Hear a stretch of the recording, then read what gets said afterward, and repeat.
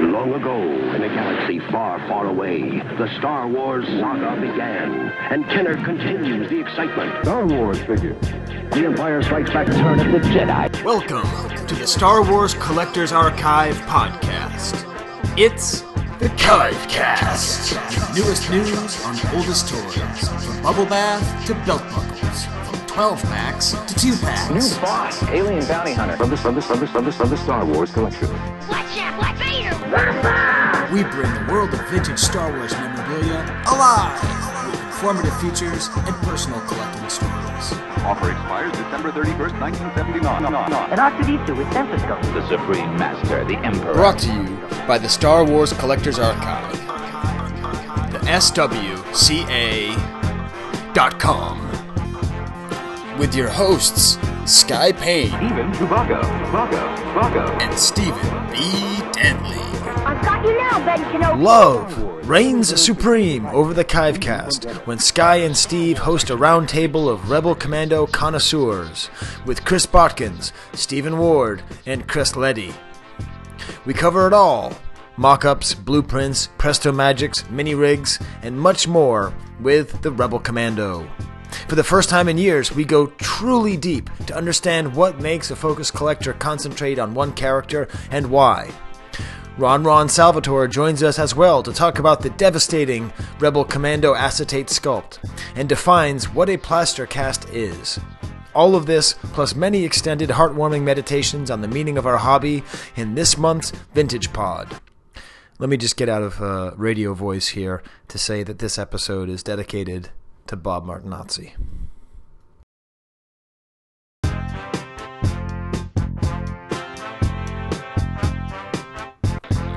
Wampa Wampa.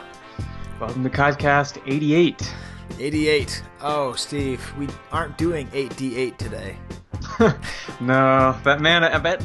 No, I was gonna say, I wonder if we had been on schedule, would there have been any chance? But no, I don't think so. I don't think so. And No. Who knows? We're going to finally get back on track. I realized it's probably been over a year that every episode has been one where we've come on saying, this isn't a normal episode. Yeah, that's probably right. So I think it's safe to say that a normal episode now is an abnormal episode. Yeah. So this is going to be a normal episode, which means it will not be like our usual episodes. Yes. So we actually have a figure of the month, and we're going to really be focusing on it. Who is it, Steve? It's the Rebel Commando, which I just have to state right at the beginning that it's just like one of my favorite figures, so I'm probably going to be going a little nuts this time. Yes, yeah. Usually, Steve, we sort of split up the show prep. But Steve just sent me this outline. He's all, giggity about the Rebel Commando. So what is it that you like about the Rebel Commando, Steve? I really don't know. I mean, I think it's probably something along the lines of the same thing with the B-Wing pilot, just the kind of boring rebel guy that I happened to have a couple of when I was a kid. So I think it's just that connection, and I don't know. And it's funny. I think we'll get into it with the Nugget, but I believe they were both sculpted by the same person too, which makes a lot of sense. They do have the same sort of boring white guy face. They do, yeah. It could be the same guy for all we know. Yeah, you could be. We actually haven't talked about that. Okay, so we know that a lot of important people listen to our podcast. Actually, we don't. Most important people don't listen to our podcast statistically. Yeah. But were there models for vintage figures? Like, were there face people? models? Yeah, huh. Because this is going to get into my movie thought. Steve, we haven't done a movie thought for years and years. It's been a while, yeah. You're not going to like my movie thought. Uh-oh. But, I mean, for a lot of the figures, it doesn't seem like they're basing them on any particular character from the movie. Right, so yeah. maybe the B-Wing pilot and the Rebel Commando are the same person, and it's just some dude who worked at Kenner. Right, yeah. I could see that being the case, strangely. Yeah. But believe it or not, we have several different themes going in this episode. We should announce that up front. We have the Rebel Commando. Right. And then we also, Steve, I don't know. I try not to do topical episodes that have to do with the time of year. Yeah. But we did a Halloween one. We did. Yeah. Oh, by the way, whoever won the mask never contacted me, so we're just gonna keep we're just gonna keep that mask. I'm gonna put $10 bill in it, and then we'll raffle it off next year. We'll keep building it until someone claims it. But it is Valentine's Day month, and, right? Yeah. I don't really care for Valentine's Day. Every woman I've ever dated tells me that she doesn't care about Valentine's Day. Yeah, I'm kind of in the same boat with you on that one too. Yeah. So there are much better reasons to have this episode be an episode of love. But we'll get to that when we get to the love section.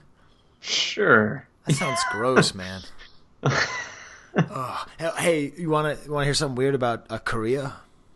I don't know. Maybe. So in Korea, there's like a lot of motels that are just for sleazy one-night stands, and they're called love hotels. Okay. I think it's funny. It's good to know these things to avoid them. We accidentally stayed in a love hotel once, and it was like, just don't touch anything. Ugh. Life lessons. This is good. It's good to get this stuff out in the open right off the bat. Oh, yes, and when you're in France, if you see a bar that says American bar, don't go in there thinking there's going to be a bunch of Americans. That just means it's a prostitution ring. So if you want to find Americans in Europe, go to Irish bars. Hey, this is becoming a Sky travel podcast. As opposed to Rick Steve, it'll be Sky Steve. Right. The most interesting. Okay, sorry. Oh, all right. Hold on. Okay, we got first. We got to reset, but that was probably my best. That's the best joke of the episode. So if you didn't think that was funny, hold on to your butts. But my movie thought is also a thought about the card back, and is also a thought about the figure. All right. Okay. The Rebel Commando, in theory, Return of the Jedi. A movie about this great big battle that happens on Endor. Mm-hmm. Why couldn't they get an actual good photograph of a Rebel Commando for the card back? The card back art, if you haven't seen it or if you need a refresher, okay? Yeah. It's this super blurry image of somebody. It's completely washed out through airbrushing.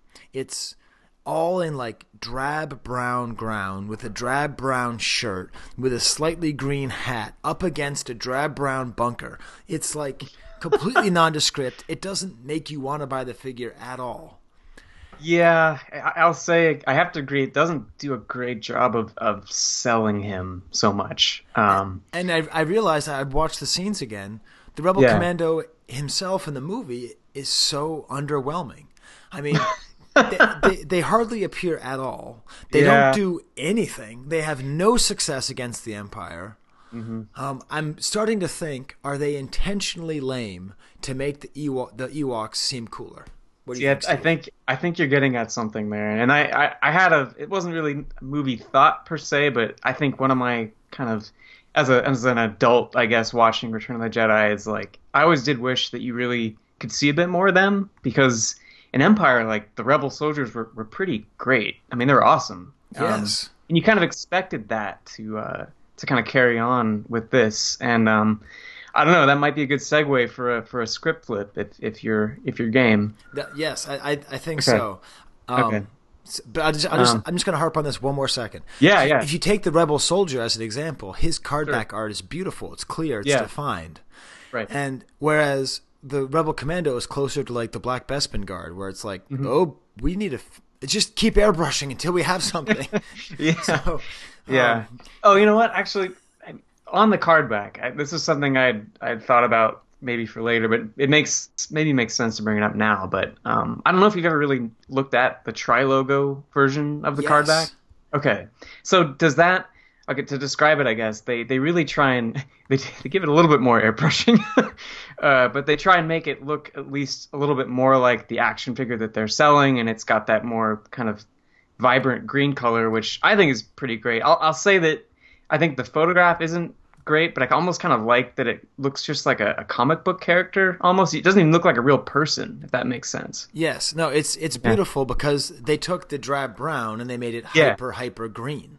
Right. It actually looks a little bit more like a G.I. Joe character. Sure. Yeah, I could see that. Which I think might be another thing about this character that happens a lot. I think there's a lot of people associated with G.I. Joe, and it kind of looks like a G.I. Joe guy, and he has a cool gun and a backpack. Yeah, I could see that. I mean, obviously, it's cooler than any G.I. Joe figure. I'm not saying it's that lame. I mean, we don't need to. Yeah, that goes without saying. But now that I've ruined your segue into the flip the script, Steve, it's okay. How about you flip the script on us? And I play a really stupid drop that goes like this. It's getting really, really hot in here. Flip the script. Okay, so in this, this kind of complaint about the Rebel Commandos really not doing anything in the actual movie, it becomes even, a crazier point when you think that the concept and term Rebel Commando, it was present from the earliest stages of the script for Return of the Jedi. Huh. So in George's first draft that he did in, I think, February of 81, this is the opening crawl, okay? All right, here we go. The rebellion is doomed. Spies loyal to the Old Republic have sent word of 2 new armored space stations under construction. A desperate plan to destroy the dreaded Death Stars and end the tyranny of the Empire has been put into effect. A group of commandos, led by Princess Leia, has made its way into the very heart of the Galactic Empire to land on a moon orbiting the dreaded imperial capital of Had Abaddon. Which, that just sounds awesome. Yeah. It really kind of it gives them so much more importance than they ever actually really have, which is just crazy to me. And in the revised draft of that, they actually are straight up called Rebel Commandos. So that term is there from way, way early, which is just crazy. Like they're so insignificant in the end, really. Yeah, that Leia was going to be leading them, and they're going to be so important. Yeah, really, I think it was the Ewoks that just completely supplanted them. Yeah, and something happened there. And became the focus. I didn't even know they were supposed... So, Steve, I don't know if I'm going to go to the effort of going back, so I'll just make the joke now. I didn't know there was ever supposed to be 2 Death Stars in Return of the Jedi. So I just want to put in a clip from episode 1. Now there's 2 of them? This is getting out of hand. Now there are 2 of them. Oh, God. Yeah, you see, it wasn't worth it. I told you that joke about Rick Steves was the best joke. See, it's all downhill from there. Yeah. It's crazy. There was even like a central Rebel Commando character that was named in the early drafts. His name was Captain Jode. Captain Jode? Jode with a J. CHOAD? Yeah, that's it. Anyway. Wait. Captain Jode. First of all, there's like Captain Toad is in Super Mario. Like, isn't Tom Jode a Bruce Springsteen song and a folk hero? No, probably. Grapes of Wrath.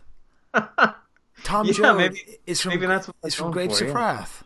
Yeah. So now just picture him as a Rebel Commando who is working side by side with Leia to set up. This is what their plan was. Okay, they have to set up ion cannons to take out the Empire's communication network and shield generator. So they had this like really badass mission that they're doing.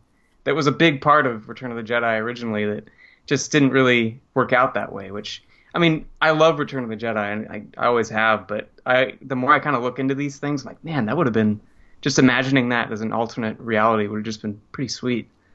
Yeah, I mean, I think anything that would have taken away the Ewoks is no good. So I'm really happy that. the Ewoks were definitely still in there, but just the whole like thing with Leia leading them too, just on her own, like she didn't care at all about Han. She just went and did this instead. Yeah, you're right. That's interesting, Steve. Well, I've been doing a little bit of work on Commandos. Okay. I realized I didn't actually understand the etymology of Commandos. I'll just there's a little bit of history for you guys, in case you don't care. I happen to love etymology. It's one of my favorite things in the whole world, the origin of words. Do you know where Commando comes from? I have no idea. Okay. It comes from South Africa.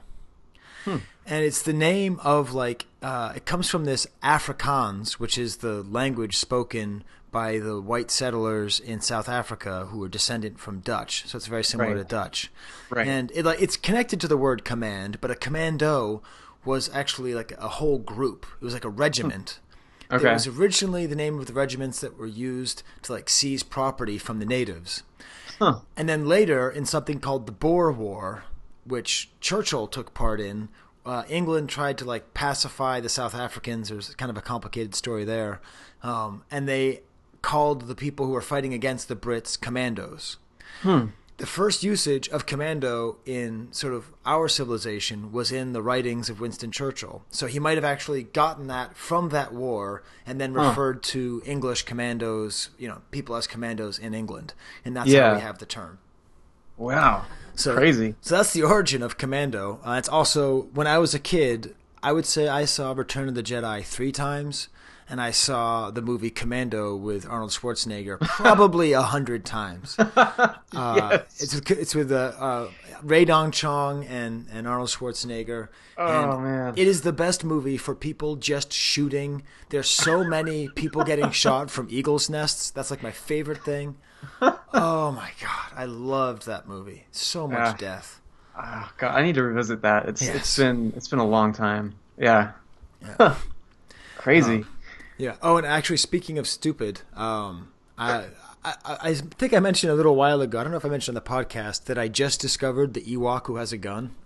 Yeah, I think we did bring that up last time. Okay, well, yesterday, as fans of the podcast should know by now, my daughter is a huge Star Wars fan. Yes. So she's 10 years old, and it's just all she talks about, and she's super into it, and has her Padme and Leia and Rey museum and everything. So there's this cartoon called Forces of Destiny. Right. And it's getting kind of a short shrift because there's so much other Star Wars content out there that who wants to watch it and all that stuff.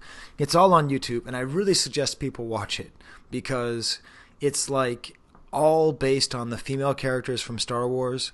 Yeah. And they end up interacting with other female characters from Star Wars and doing interesting things. So it's like Leia meets Sabine from Rebels, and they do something together. It's stuff like that. And they're really short, right? Aren't they they're really, really short? Okay. Yeah, they're like 2 or 3 minutes. But in the best episode, which is I think the 3rd episode, it's Leia. They take the moments in between things that you know. So it's Leia after meeting Wicket before going back to the hut. Mm-hmm. So it ends with like them giving her the robe that she's going to wear. But there's a scene where they take out some stormtroopers, and she takes a gun and she throws it to the Ewok, who's that dark-colored Ewok who has the gun in the movie. So of course. Oh, man. Anyway, that's just a pitch. If you have kids, especially if you have a daughter, you really got to watch those. Because they're really fun, and there's little kind of throwbacks to small details like that are actually pretty fun. I guess we could go into the Sky Coup. I think that would be the natural next step, right? Yes, I think it would be. I don't think this needs any real explanation, except this is just. I looked at the figure for a long time, and this was. I thought you would do this. You do that for every figure. You don't just stare contemplatively for hours. No, sometimes I already know what I want to say. Okay. All right. The muse is a fickle wench. Okay. So, here it is. Rebel Commando. No button on overall. Green like the forest. Oh, yeah. It's. I like the overall line. That's good. Have you ever noticed that there's no buttons? He's all zippers, right? I mean, on the figure, I don't see any zippers. Like, I see the most annoying garment you have ever seen. How does he get in and out of that thing? Seriously, it looks like a bathrobe where you like. It looks like a bathrobe. Like, you know how if you have a bathrobe and you're not really doing a good. I'm actually wearing a bathrobe right now. I'm wearing my Fight Club bathrobe. But like when you can't quite get the belt right, it's a little bit too loose, a little bit too tight. Yeah. That's what it looks like. It's just this open... incredibly uncomfortable situation. Yeah. And why is it open like that? Why don't they have buttons on it? Shouldn't he be all green to protect himself and to camouflage himself? Yeah, you would think so. Yeah. What is it with all these, like action figure wardrobe issues? I'm feeling like harkening back to Hammerhead here. Yeah, and also... his pants go completely over his shoes. I don't understand those that. I get. Those are, what are they called? How's their name for them? People wear them for hiking and. Oh, do they? Because it just reminds me yeah. of like who's that guy in the Yankees that used to piss me off the way he wears? Was it Soriano? Was he the one that always I wore? think you're thinking of. I think that's. Well, wasn't he like the high socks guy? Oh no, he wore them high. He was the guy I liked because he wore them up high. Yeah, no, you're thinking of Cano, maybe. Yeah, I don't know. That's it. Yeah, I think Cano. There's a lot of players that would wear them like that. Yeah. No, and I know what you're talking about. No, there is a practical function. I think it's meant to like keep rocks out of your boots. So okay. And with that sentence, the show has reached a new low. That's it. There it is. Time to move on, Sky and Steve. Oh man, we're gonna have so many guests, Steve. So we're going to have Ron on because we have to have Ron on, and he's going to do some nugget talking and vintage vocab. Mm-hmm. He's going to talk about some stuff that I would just have no idea what it is. And we're going to have some focus collectors. Right. Yeah, it's been a while since we've done that, I feel like. Yeah, it has. Well, the thing is, we had the focus collectors, and then they got lost, remember? We had the lost episode. Yes, yeah, that's true. I really try not to think about that. Yeah, let's. Okay, yes. All right. Now we're gonna have some focus collectors. This is gonna be good. We're gonna talking all about Captain Jode.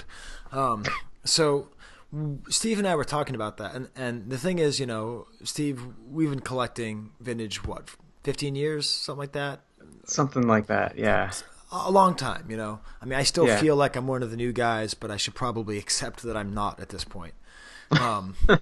And there have been, the thing is, about 2 years ago, Steve and I tried to talk about focus collectors because it's a really interesting thing, someone who focuses just on one character. Mm-hmm. And the thing is, when people just focus on one character, they come in super duper duper hot. They just want to buy everything. And every focus collector has that phase. Right. And some people have that phase, and then once that phase extinguishes, they don't really care that much. And then they eventually sell out. And the thing about those kinds of collectors is they can be really aggressive, and they can hit you up and try to buy something from your collection and tell you how much they need it and how much they'd appreciate it forever. And you really don't want to sell it, and then you end up selling it to them, and then they have it for like a year and a half, and they sell it, and they make like a 20% profit, and you're like, damn it.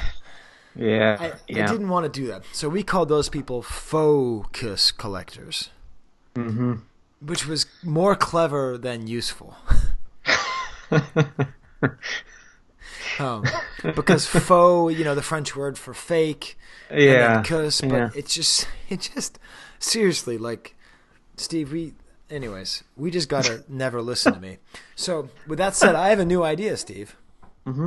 Yeah, I think we should start describing. We should come up with classifications of focus collectors to give an idea of how long and how real deal they are. That sounds a little bit dangerous. A little dangerous. I mean, not that focus collectors wasn't a little dangerous too. But anyways, this is what we propose, because we're going to be talking to three people. We're going to be talking to Christopher Leddy, right? Such a special lady. Okay, so it turns out the quote from Fargo that I'm trying to quote is not special lady, it's super lady.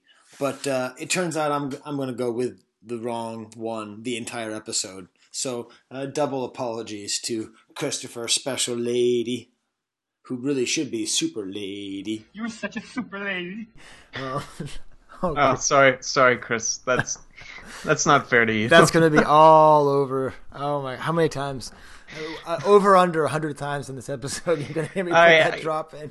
See, I feel bad for him, but it does just make me laugh every time. So it's really not.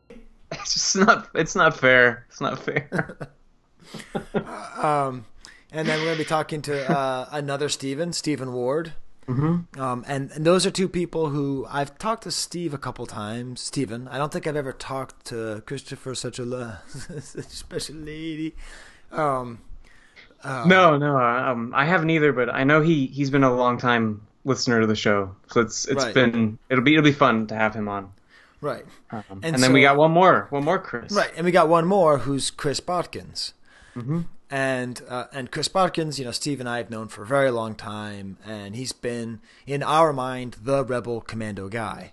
Yeah, right. And it just got me thinking about being a Focus collector, because it's weird, since I've been a Focus collector in the vintage community, there's been one other who started around the same time as I, who's still collecting the same way.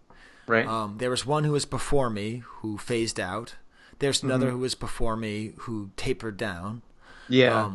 There was one that popped up in England and became super hardcore, and everyone sold everything to him, and he was a huge competition for me. And then he sold out. And then like a year later, a different British guy showed up and did the same thing. And then he colonized the Facebook thing and all the, that's, got me really upset. But now he's actually been selling out of Chewbacca. So if you're in England and you have a lot of money and you want to piss me off by buying all the good Chewbaccas, I think there's an opening for British collector who annoys Sky. Oh yeah, more on that later. But like, and I was trying to think about how do you classify these people. So Steve referred to Chris Botkins as the Wooten of the Rebel Commandos. Right. And that, I think the immediate connection was the fact that John was like a very early Stormtrooper collector, and I just associated Stormtrooper with Rebel Trooper with, Commando, and I kind of made that connection. And I think your response made a lot more sense to that, in terms of that stuff. Right. So John Wooten, who was on the show a couple months ago with the Steve Denny episode. Right. Of course, he's mainly interested in Columbus Blue Jackets hockey jerseys. So when we have the jacket pod, we'll have him on. So he had the definitive Stormtrooper collection. I mean, just unbelievable. And then he sold it. And there's a lot of guys like that. Like Todd Hudson was that for Chewbacca. He was the guy I was talking about who came before me and then got out after me. Right. He was the Wooten of Chewbacca, meaning he had the great collection and then he went out. John Kellerman was the Wooten of Leia, Right. He was probably before Wooten, but who knows? Well, yeah. So that's what we proposed, is calling Focus collectors, from a long time ago who were the definitive people in a certain area to be the Wootens and then dropped out. Right. And I think that anybody who sort of was like one of the first people associated with a character can be the Wooten. And then the idea is, if somebody is still collecting, I think that we should call them the McBride. So after Bill McBride, who's one of the first Focus collectors, who's still collecting, who's still just as much in it as he ever was, that's like not only was he one of the first and he's been doing it for longer than anybody else, but he's still doing it. Yeah. So that's a little more appropriate for Chris Botkins then. So yes, I would say he is the McBride collector of Rebel Commandos, just like you are the McBride collector of B-wing pilots. And this just doesn't sound right. I think why not, Steve? I don't know. You don't like it? I think it's more like I don't know. I'll always be demeaning of that character. So it doesn't. You need to own it, Steve. Yeah, I guess I do. Yeah. And the cool thing is that amongst older collectors, I mean, people who collected way before Steve and I did, John Wooten is a totally rock solid guy. I would trust him with my life. Just a wonderful guy. But he was very famous for being very slow to ship.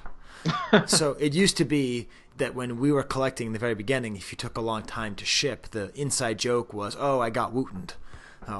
So John, this is my gift to you for being such a nice guy. When I met you, we are going to change the meaning of Wooten in vintage collecting to meaning a guy who used to collect something but no longer does. Right.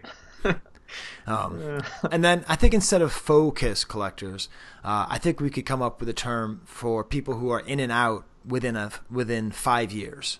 Okay. And I call those Flash Focus collectors. Because that's a little bit less demeaning, because it's still real, but it's just it's a flash, And I think 5 years is a good cutoff point, don't you, Steve? Yeah, I think that sounds fair. Is all this totally pointless and stupid, Steve? Yeah, I don't know. We were having fun with it. So. Okay. That's not a reassuring response. I know, I'm not really great at always reassuring. It's true. I'm trying to be somewhat encouraging, but... All right, Steve. Well, so then we're going to be talking to the Wooten of the Rebel Commandos and two, hopefully, McBrides. Oh, Christ, Steve. None of it. No. That was all wrong. I don't even know what we're going to do. It's okay. It'll be a great roundtable regardless. They all have awesome collections, so... Yes. Yeah, it'll be good. And apparently they enjoy talking about beer, so I'm going to try to make some way to do that. So if you enjoy talking about beer, you can do that.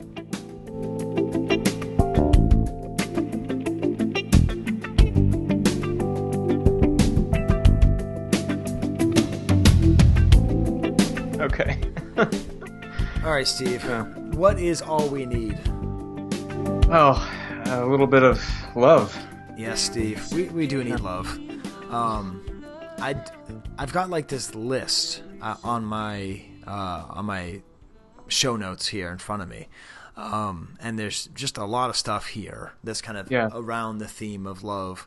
But I mean, I think definitely the most pressing thing for us is just I imagine everyone who's listening knows, but a frequent guest on the show and a friend of ours, Bob Martinazzi, he died.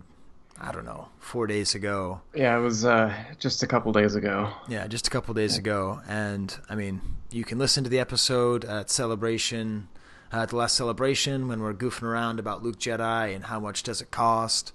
You can listen to the one from DC. That's the actual Luke Jedi episode. That's with, I mean, he was the McBride of Luke Jedi, you know? Yeah. And it's just hard because... he was just a really good guy.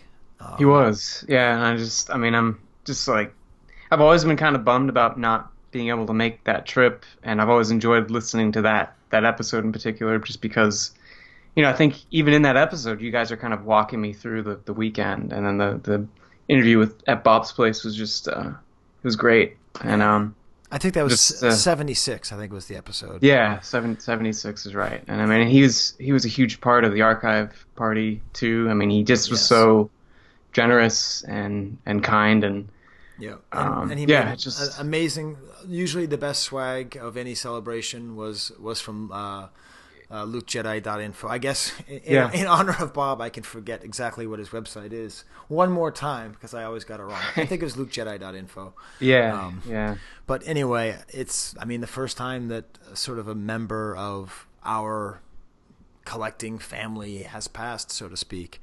There isn't really much more to do other than just to say that he was a great guy. And, you know, I guess you can, I put up the show on our Facebook page in case you want to re-listen to it again. I couldn't just because it makes me too sad. But no, I'm glad you did. I think it's a nice way for people to remember, and I thought it really captured kind of who he was and what he was all about really well. So, and it's a funny thing because, you know, what we do is buying toys and collecting toys, and it's worth money and market watch and blah blah blah, and we compete with each other and all that. And often we'll wax poetic about the social aspect and how important it is, but it's just no joke. It's just no joke. It's really what this is all about. It really is. I mean, you could burn my collection seriously to the ground. I mean, it's worthless. It's absolutely worthless compared to like getting to know and be friends and have these kinds of relationships with people like Bob. And I mean, you know, love is obviously a strong word. It's not like I talk to Bob every day. I didn't, you know, have extended conversations with him, but there is a sort of, I think there's like a love in our community, you know, that's obviously stronger when, you know, you and Brock love each other because you've known each other and you're really good friends and all that stuff, and you and I do, and that But there's just a sort of general, this intrinsic part of it. It's there. I think it's the love of community. So I guess I'd put that there. So anyway, it's a real bummer, but I'm actually looking at my my Emperor Cup, and for this this month only, I will call it the Luke Jedi Cup in Bob's order, in Bob's honor. Although speaking of love, this was a gift from Yehuda because he heard that mine broke. So, I feel like you got a couple of replacements for that one, didn't you? Yeah. See, that's good. I did. And you see, and you guys love us too. Yeah. But it's been this weird thing, Steve. We've really had to confront mortality. I mean, I had all those weird medical tests, and I was very lucky to find out that I did not have leukemia. But it was not entirely clear at one point if I did or didn't. Right. And then you've been dealing with your own stuff, which I don't know if you want to talk about or not. I mean, we've always been pretty personal on the podcast, and I'm totally okay with that. I'm lucky that I haven't really had anything crazy like this come up for me since we've known each other. But I mean, my wife just about a month ago wasn't doing well, and it turns out that she had a pretty serious condition going on with her brain, and she's healing. She's doing a lot better. But I mean, there was this moment where I was completely clueless as to what was going on or what was going to happen. And, life just gets turned on its head anytime. And, I mean, I've been living in kind of a weird alternate dimension for a while, but we're both slowly getting back out of it. She's doing a lot better. And I'll say like getting this show together and recording this is definitely like helping me getting pulled back out of the upside down for sure. Yeah, I had no idea, Steve, because I've been really excited about this episode. I've been really happy to get back on track. Like I feel like the computer's been healed, and I didn't have a brush with death, but I did have a brush with mortality. I mean, I was put in a position to think a lot about my mortality. Sure, whether or not I had reason to doesn't matter. I did. So I've been really excited to get back to it, but I didn't know, like, should I push you really hard because that'll help to distract you, or should I leave you alone and figure that you'll contact me? So no, it's worked out. Like I think just the way it should. So I'm happy to be doing this for sure. Well, anyway, it's I mean, we've talked a lot about it, and just hopefully things continue to get better. But it's funny because when these things happen, you think, okay, I better prioritize all the things in my life, what matters and what doesn't. And I realized that, like, this show definitely matters more than my job. I mean, I'm not entirely sure if that's correct, but like, if I knew I had 6 months to live or something, I would want to do a couple more episodes of the podcast, but I'd probably stop going to my work. I mean, I would have like a party and say goodbye to my students and stuff. But you know what I mean? Like, and I think it's not because everybody must hear my thought about the overalls of the Rebel Commando. It has to get out, Steve. It has to get out there. It has to. But it's just this I don't know, just being a part of this community and keeping it going. So Wow. Yeah, not the whole episode isn't going to be the schmaltzy folks, but it's been a pretty psychologically heavy month. It has. I would say too, as far as like positive things go, I mean, I went to this meeting of the New York State Collectors Club. Right, yeah, FonsCon, right? Yeah, FonsCon for Fons Napolitano. That's just perfect. Steve, there's no nice way to say this. I already know what you're gonna say. What am I gonna say, Steve? Well, let me just see if I'm right. Go ahead. Come on. Dude, West Coast has got to get its ass together, okay? It's now true. Listen, Steve, I started the California Club, okay? I handed it over to you. I expected it to flourish, okay? Tom Quinn has been running the Empire State Club for like half as long. I swear there was like 100 people there. No, I don't know how you guys do it. It's awesome. Unbelievable. You know what the problem is, Steve? It's just the problem with the California Club is that it's entirely made up of Californians. That's true. And is the worst group of people to try to get together. It is absolutely like fact. Yeah, man. No, man. Seriously, we should totally get together. Cool. How about right now? Yeah, no. I'm gonna take a pass on that. But what about like next week? Okay, how about Wednesday? definitely, we'll check it out. No, like next Wednesday. Yeah, we'll check it out. What about next Wednesday? Check it out. Oh my God. That sounds about right. Yeah. No, but that's the charm of the California Club. But it was just an amazing meeting. And it was really fun because there's a no kid policy, right? Oh, okay. And I thought my son was going to go on a camping trip, but he wasn't. And I had to go. And I ended up just sort of showing up late, and it was okay with fawns, and it can't be an everyday thing. But it was really fun to share like my collecting world with my 12-year-old son. Yeah, what did he think of all that riffraff? Well, for him, Star Wars has always meant, okay, Dad's going away and he's coming back with a cool toy, you know, right? Or it's watching the movies. But the collecting part has always been this mysterious thing. So it was really fun for him. Good, because I mean, I told him to play it cool, you know. Yeah, but right. The other day when he had his asthma attack and he had nothing else to read, and he picked up Kellerman. So he was in there and he was in Fonz's collection, and he's like, "Hey, is that Sandcrawler sealed?" I was like, "What? What kind of question is that, Django? What have you been up to?" So that was really fun, and he just, you know, he sort of, there were different guys who, you know, oh, I really like that mic, and I like that mic, and I, you know, he thought Aaron was hilarious, obviously. Yeah. And it was a really nice time, and I sort of got the sense that he thought it was pretty cool. Good, yeah. It's also amazing because talk about people looking out for each other. As you know, my daughter loves porgs, and somebody at the Empire State Club was selling the 4-foot porg. Really? I was wondering, like, the story of how this thing ended up with you. Well, yeah, it was on the California. It was on the New York Club. Yeah. And I said, yeah, absolutely, I want that. But I didn't know how I was going to get it. He lives right down the street from my critter. Okay. And so my critter put it in his Avalanche and drove it all the way up to Syracuse. Oh, that's great. That's a short film right there. Like I just I could see it. And Aaron almost had to take it on the train from Syracuse to Buffalo. Yeah. But I was able to go there and take it home. And it filled up the entire back seat. Yeah, I'd imagine. The thing looks gigantic. My daughter could not have been happier. I mean, this thing takes up more than half of her bed. So she puts it on her bed and she sleeps sideways on her twin bed, so that she can sleep next to, she calls him Waddles, so she can sleep next to Waddles. Oh, man. That is great.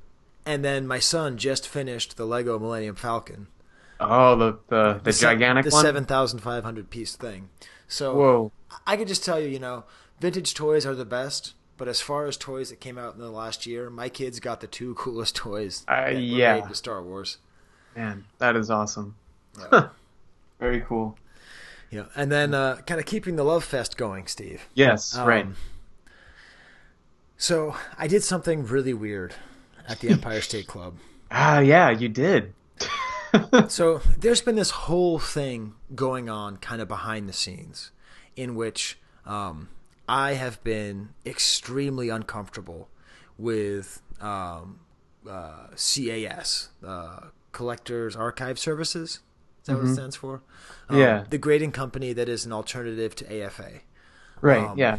There's been episode, when the episode that we recorded got deleted, it included this whole like half an hour diatribe with my thoughts about it. 1 second. And I had to like edit that down from like a 45-minute diatribe with my thoughts about it. I was all upset. And it's really conflicting because I consider Ross Barr to be a friend of mine, and we meet at collector clubs, and we've talked a lot. And I really respect the amount of work and effort that he puts into being a knowledgeable, helpful collector. He really knows his stuff, right? Like, really, I mean, really, really knows his stuff. And, you know, my position was kind of a typical 90s Nirvana, you know, hey, man, keep your money out of this. I felt that he was taking the social capital that he'd built up through his effort to be a good person on Facebook and then using that as an investor in this grading company to try and make money through this grading company thing. So that was my position. And I was afraid that the pages that he managed were going to turn into infomercials for the service. And I was very vocal about it. But mostly I was vocal with him, like I just told him because I didn't want to be talking behind his back. And I just said, this is what I'm afraid of and this is what I don't want. Right. So that's fine. And whether or not I was right or wrong about that doesn't really matter. I mean, I do think its presence is a little bit high, but whatever. And then the other thing that happened is that the main thing that I feared was that because Ross has so much social capital, meaning he has so much power as a influencer and like a point of entry into the hobby. Right, yeah. Through all the Facebook pages and everything, yeah. Right, which he earned through his hard work and foresight, I mean, he's not just, right. So he put himself in this position, and then my fear was that it makes it so that voices of dissent are kind of hushed and pushed down. So I got stuck in this weird position where, like, CAS would do something, like they graded a double telescoping figure in which it was very possible that the double telescoping saber was put into the carded figure because the proof of purchase was cut out. Mm-hmm. Like, there was a 1% chance that happened, and they graded it. Mm-hmm. And to me, that's just ridiculous. Like, you just can't do that. That is like throw your hands up in the air, wave them like you just don't care. This is not okay. You can't do this. But that doesn't mean that I think that Ross is a jerk or that CAS is bad. But what happens is that because everyone on there likes Ross and they want his company to succeed, it's like if you say that, then you're saying something bad about him, and I don't want to do that. So And most of the other sort of older collectors, for lack of a better word, just don't want to deal with any of that stuff. Like, they just don't want to go on Facebook and get into it. So I ended up in this position where I was constantly fighting these battles with Ross, and if like I ever felt like Michael Havens was doing stuff on the Imperial Commissary, I would like get in fights with him, and I was just constantly like being this weird sort of old guard policeman, which I didn't want to be, but I also felt like the only way to respect somebody is to take them seriously. So like I take those guys seriously, and so when they do something I don't like, I just say it, as opposed to like talking behind their back or making fun of them or ignoring them. Long story longer, that was my interactions with Ross over the last like year or so, and we've really debated on the show whether or not to talk about it.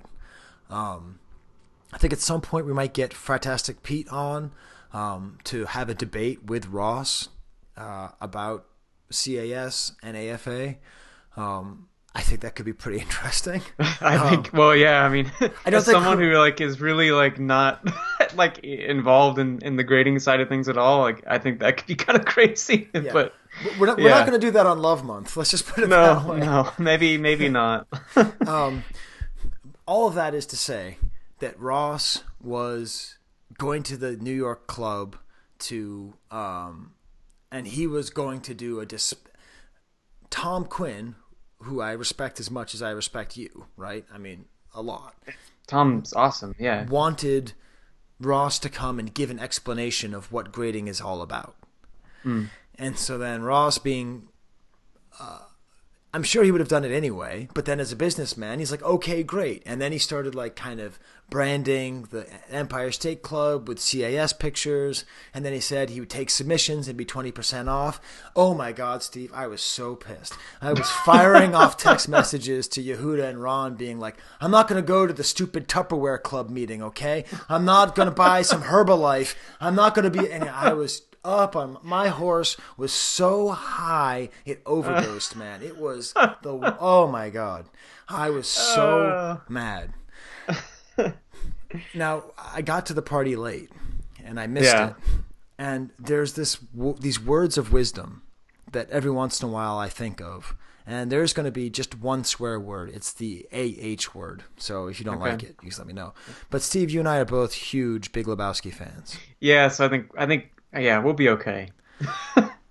There's this line where Walter, the expression of rage, is talking to Dude, the expression of living in the present and acceptance. And Walter just keeps on going, am I wrong? Am I wrong? And Jeffrey Lebowski says this, no, man, you're not wrong. You're just an asshole. We do enter the next round robin. Am I wrong? No, you're not wrong. Am I wrong? You're not wrong, Walter. You're just an asshole. Okay. And as somebody who really prides himself on being right, like I do, on somebody who prides himself on being moral and having the high ground and being uncompromising in his vision, this is as close as you can get. This is like Jesus telling rich people that you can't get into heaven, okay? This was like a true challenge to my being. Yeah, I could see that, yeah. Because what's the point of being right if you're just an asshole? You know what I mean? Like, there is actually something better than being right, you know? So I'm not wrong, okay? I'm not wrong that Ross doing that did kind of mess up what the club is about, and it did turn into a commercial event, and it did kind of sully it in that way. I'm not wrong. But I'm just an asshole. Like, just relax, guy, okay? Ross is he's trying to do something interesting. He's trying to make a grading service that's better than AFA, and Lord knows there's stuff there. And people like grading, and everybody was happy to see him there. And everyone likes him, and I like him. So, Sky, relax. You pulled a firearm in league play, Sky. That's what you did. Yes. Sorry, that is a very obscure Lebowski reference, but it's one of my favorite lines of the movie. So I was thinking a lot about this, and so I was there, and I was, when you go to, if you've never been to a collector's club, one of the best things is the sales, you know. Yeah, yeah. And mainly it's because you end up buying stuff that you don't even care about. Right, You're just it happens all the time. It's like, what? So Ed Nagy, or Ed Nagy, I don't know. Ed Nagy, Modal, he had this Black Bespin Guard Return of the Jedi figure. Mm-hmm. And right. I like the Black Bespin Guard. I've always thought about having a focus on it. So I just bought it. Okay. I was wondering where the figure came from. Okay, that makes sense. And it's got a pretty yellow bubble. And I saw Ross over there, and I was feeling all this love. I was like, these people accepted my son here, even though it's against the rules. And I'm looking around, I'm seeing all these people. There's all these awesome dudes from Canada, Steve. I mean, seriously, like when you come over here in the summer, we got to go up to Ontario. You got Toby, Mike, and Chris. I think those are the main guys that I met. I mean, I mean, the really cool guys. I mean, it helps that they really like the show. So, that's cool too. But I mean, like, it was really cool seeing them. I just had this whole, it had this great vibe. I mean, Fonz, I don't know if you've ever really spent much time with him. He's a really good, very warm guy. Just a little bit. The yeah, Rileys are there, I got that impression. And I'm just so happy with how everything is. And I just thought, what would be the best thing I could do right now? So I go over to Ross. I'm like, okay, do it. And he's like, what? I'm like, get this graded. And he thought because the bubble was yellow, like, who would get a yellow bubble Black Bespin Guard Return of the Jedi figure graded? He thought I was making fun of him. But I'm not. And I'm not doing it because I support CAS or because I don't support CAS. It just seemed like a funny thing to do at the time. And it's like, why not? Why not put a little money in Ross's pocket when he's trying to do this thing? Why not participate in this thing? Maybe I am wrong, but I'm not an asshole. You know what I mean? That's yeah. See, yeah. I think you flipped it in that one moment. I think. Yeah. I just thought, because part of my personality in the hobby, I don't want to always be the guy who's angry and gritting his teeth and standing up for what's right against everyone, because I'm not always right. Like, it could just be that Ross has come up with a better grading company, and isn't that cool? And maybe, point is, I'm getting it graded, and I'm definitely not going to be doing publicity for CAS. I do not recommend you use their service. I do not recommend you don't use their service. I don't care what you do. I'm not supporting them in any way other than just to have done that that one time. It's just kind of a funny thing. Yeah. Um, Yeah, it was pretty funny. yeah, but it was pretty unexpected. Ross was just so happy. He seems like I saw the video. It seemed like it seems like it was a good thing. It was fun to watch. Because the thing is that I think he's often taken my objections personally, and I don't really mean them personally. Right. I really do mean it. It's like I wouldn't give him so much hell if I didn't take him seriously. Yeah. Like it's so anyways, so that's fun. I'll report on it whenever I get it back. Yeah. Or I won't, or I'll just forget to. Maybe we'll see. So that's pretty fun. And I think another thing that happened, Steve, in the last couple of months that we haven't talked about on the show is that I started a Facebook page with Bill Cable that's called the Mock page. It's Vintage Star Wars MOC and then parentheses K. Yes. We're almost at 500 members now. And the whole idea is that it's just ruthlessly satirizing the vintage hobby, right? Yeah, it can get pretty crazy. It gets pretty crazy, and the idea is that nothing is sacred. We try to make fun of everybody. But because Ross, is a pretty big figure, it seemed like I was targeting him. And same thing with Michael Havens. They both thought that I started the group to target them personally. And I definitely didn't. But I realized that wasn't doing me any favors in the not an asshole department. No. But we're not stopping. Probably not. We're not stopping the mock group. I suggest everyone join it. It's just a way to just not take anything seriously. Make fun of everything. Yeah. Go on there. I think someone wrote their favorite part of the podcast is when you can't hear Steve. Just making fun of the mix, how it's bad sometimes. Good. Go on there, make fun of me, make fun of Steve. Yes, please do. Yeah, I'm actually a little bit nervous because Bill and Michael Cooper, Mike Hooper, they're both the other admins. Right, yeah. They're trying to think about what to do as a 500 giveaway.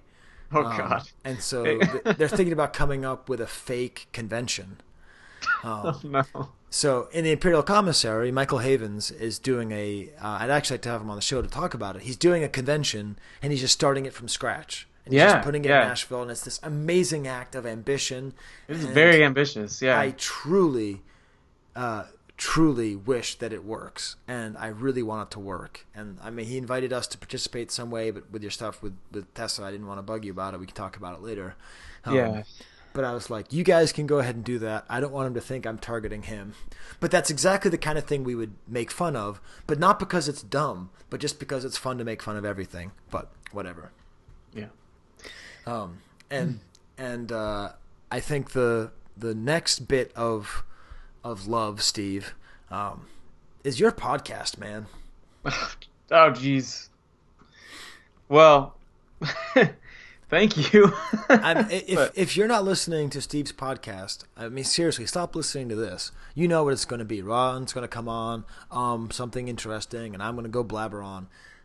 But if you want to listen to like a really good, like feel good podcast, where you actually learn something as well, really check out Steve's podcast, Star Wars at the Movies.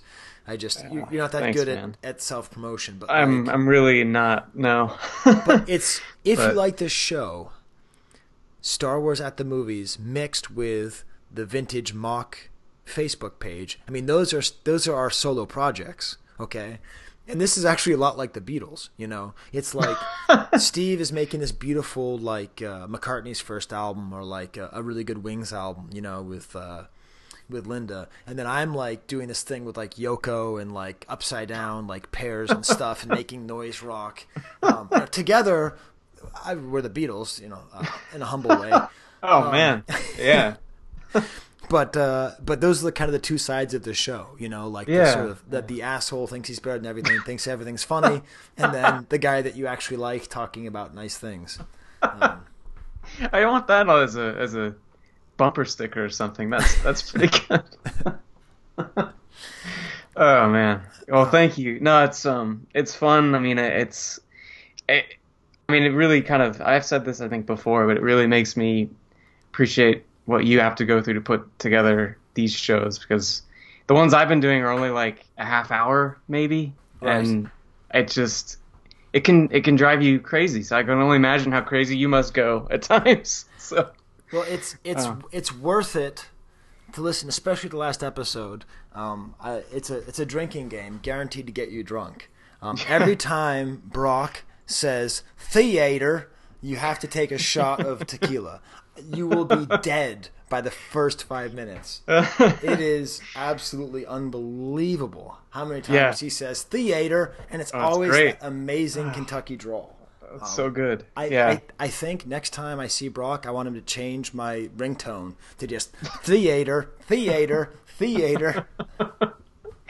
Oh yeah, no, it was really fun. I mean, that was the first one I could actually do in person with somebody. I just like, screw it, I'll bring the microphone. Let's see if we can do this. And it ended up working out really well and short, and had his son on there, which was pretty great. So yeah, I mean, they're not all going to be like that. I guess that was kind of a special one just because of the new movie was coming out, and it was kind of an event. But yeah, no, it's I don't want it to I want it to be something different. You know, I think you're right. It's kind of nice to have these kind of offshoots that are I don't know, they're different. So yeah, they're different. So join the Vintage Mock Club for what I call the Mad Magazine of vintage Star Wars collecting. Yeah, and go to Steve's.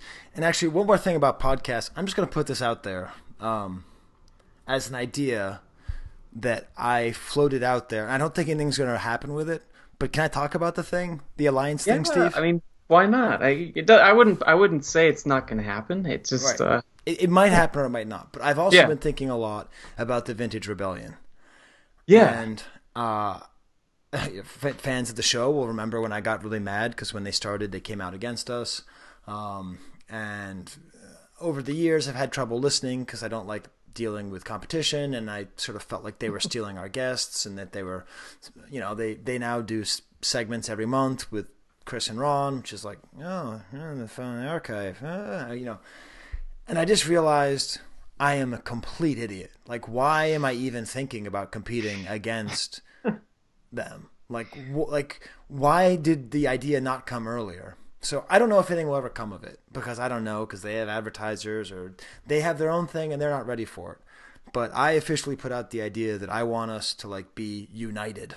Like I want there to be a podcast alliance. I think that's the term, the Vintage Alliance. That's what they call it when they have Chris and Ron on their show. Yeah, right. Yeah, and I just, I want us to be Vintage Rebellion US, and I want them to be Kivecast UK. You know what I mean? Like, yeah, no, I think when you really get down to it, like the fact that it's just great. It's kind of as a selfish way that they really are promoting the archive a lot, which is, I mean, the more that happens, the better, because I think, and we've talked about this, it'll come up on Facebook discussions a lot. It's like, well, what about the archive? And people may not be as aware of it. And I think having that, that's what we're trying to do too. But like the fact that it's like just extra and like encouragement to go to the archive and check it out. I mean, it's great. I think it's a positive thing. So yeah. And so anyways, we're going to try and figure out how to have them more involved with our show, or I don't know, just more actively promote it, because that's a good show, and they're doing great stuff, and they don't do it the same way we do it, but they, you know what I mean? So it's cool. Like you can listen to like different strategies of doing the same thing. And anyway, so I don't know if anything will ever come of that, but not only should you listen to Steve's podcast, but you should listen to their podcast. And I just think we're sort of all, and maybe it's like there's like this thing like on YouTube where like a lot of like the YouTubers know each other and they like each other and they have sort of a mutual admiration society and they kind of push each other up, Yeah. Uh-huh. That's how it's sort of like it to be, like we don't necessarily have to be on the same ad revenue stream or whatever, or the same network, but just like be a little bit close, as opposed to like competing, just being close. Yeah. Yeah. I think it's a good thing. Yeah. Is that all the love we have, Steve? Well, I guess in the abstract, yeah. Should we get to some Commando love? 'Tis a nugget from the archive. 'Tis a nugget. Oh my God, they're gorgeous. From the archive. Oh my God, they're gorgeous. All right, so I just hit record. Ron was telling us that he loves kung fu movies. What's the name of the movie you're watching again, Ron? The Flying Dagger. The Flying Dagger. Now, has that been in any Wu-Tang Clan songs? I don't think I would necessarily know that, but Okay. it's starring Lo Lee and Cheng Pei Pei, and it's from the late 60s, and it's basically just people throwing daggers at each other and killing each other with swords. It's pretty good. Well, that's cool. Yeah, There's no porgs in it, but, you know. Well, there is a song called "House of the Flying Daggers" by Raekwon. So, And there was a movie in the 2000s called House of the Flying Daggers too, by the guy who directed those art house movies and then started making kung fu movies like Hero. Oh, right. I know. Yeah, that sounds right. I can't remember his name right now. yeah, where if we watch that movie Hero, it's like the most patriotic, nationalistic, pro-Chinese government movie in the world. It's like Triumph for the Will, but like for China. Anyway. I think in China, if you want to get like the big money to make movies, you have to make pro-China movies. I think that's kind of how it works. Yeah. Yeah, that sounds about right. And this has been China Movie Talk with Ron. So yeah, we're talking about the Rebel Commando, Ron. Who is the most un-Chinese Star Wars figure of all Star Wars figures? I think it could be the Rebel Commando. I think it very well could be. Yeah. Oh yeah, Rebel Commander might be more un-Chinese than Rebel Commando, but they're both pretty, basically straight up and down white dudes. Yeah. Now speaking of movies, Ron, what do you think of the movie Commando? It's hilarious. I haven't seen it in forever. Yeah, it is. That's the one with Alyssa Milano, right? Where basically something happens to her, and then Arnold just has to kill like half the world to save her, or something like that. Yeah, basically. Yeah, but then he's with Ray Don Chong, who is. There's a brief period of time in the '80s where Tommy Chong's daughter was on the precipice of absolute stardom, and and there was somebody, on the Opie and Anthony show or something like that, who wrote a whole song about being in love with Ray Dong Chong, and I'm sure you could probably find it. Wow, Ray Dong Chong song if you Google. Well, we should try to track down my critter because he's big into them. So yeah, I gotta admit, Ron. Usually it's my hand on the tiller, trying to direct conversation. But I know Steve contacted you for the nugget, and I haven't even looked at what Steve did. So Steve, what are we doing here? Well, it's kind of like a preemptive nugget. It's actually something that isn't on the archive yet, but I feel like it probably should be. Yeah. Todd assures me. Whoa, hold on. Suddenly my kung fu movie unpaused itself. Todd assures me it'll be on the archive soon. He says he's going to put it on there. Wait. This is something that's not on the archive yet, but is going to be? Yeah. This is exclusive? We're going to get a view into something that isn't there yet? So does no one even know this exists? No, it's the opposite. I think everyone now knows it exists because it's on Facebook now. Trademark stupidity. But it's exciting, I think. It's the original sculpt for the figure. So, yeah. Definitely. It's a great piece. You haven't seen it? It's on Facebook. It's on the Jedi group, which I am a what do you call it? What's the word? One of the people who is monitoring the group. Yeah. Oh yeah, now I see it. Yeah. No, I don't. Admin. Admin. Yes, an admin. Yeah, I got to admit, of the three groups, I prefer Empire. Well, F you then, man. Yeah. I mean, what the hell? I just tell you I'm an admin, and then you like throw that back on my face like that. It's time to quit jammering before I start hammering. I'm just saying. Do you know why? It's because Brian Angel came to me and said, I would appreciate it if you'd post more on the Empire page, and so I did, and now I like it. So if you ask me to participate more, Ron, I like you too. So. Well, they should. They're all pretty good. I mean, there's pretty good. Those 3 groups have a lot of good stuff on it. So. Yep. And Ewoks and droids. Yeah, I mean, there's lots of good Facebook groups. It's almost like there's too many good ones, but at the same time, it's kind of like don't complain about having too much good stuff. Yeah. Wow, look at Mr. Brightside over here, Steve. Love it.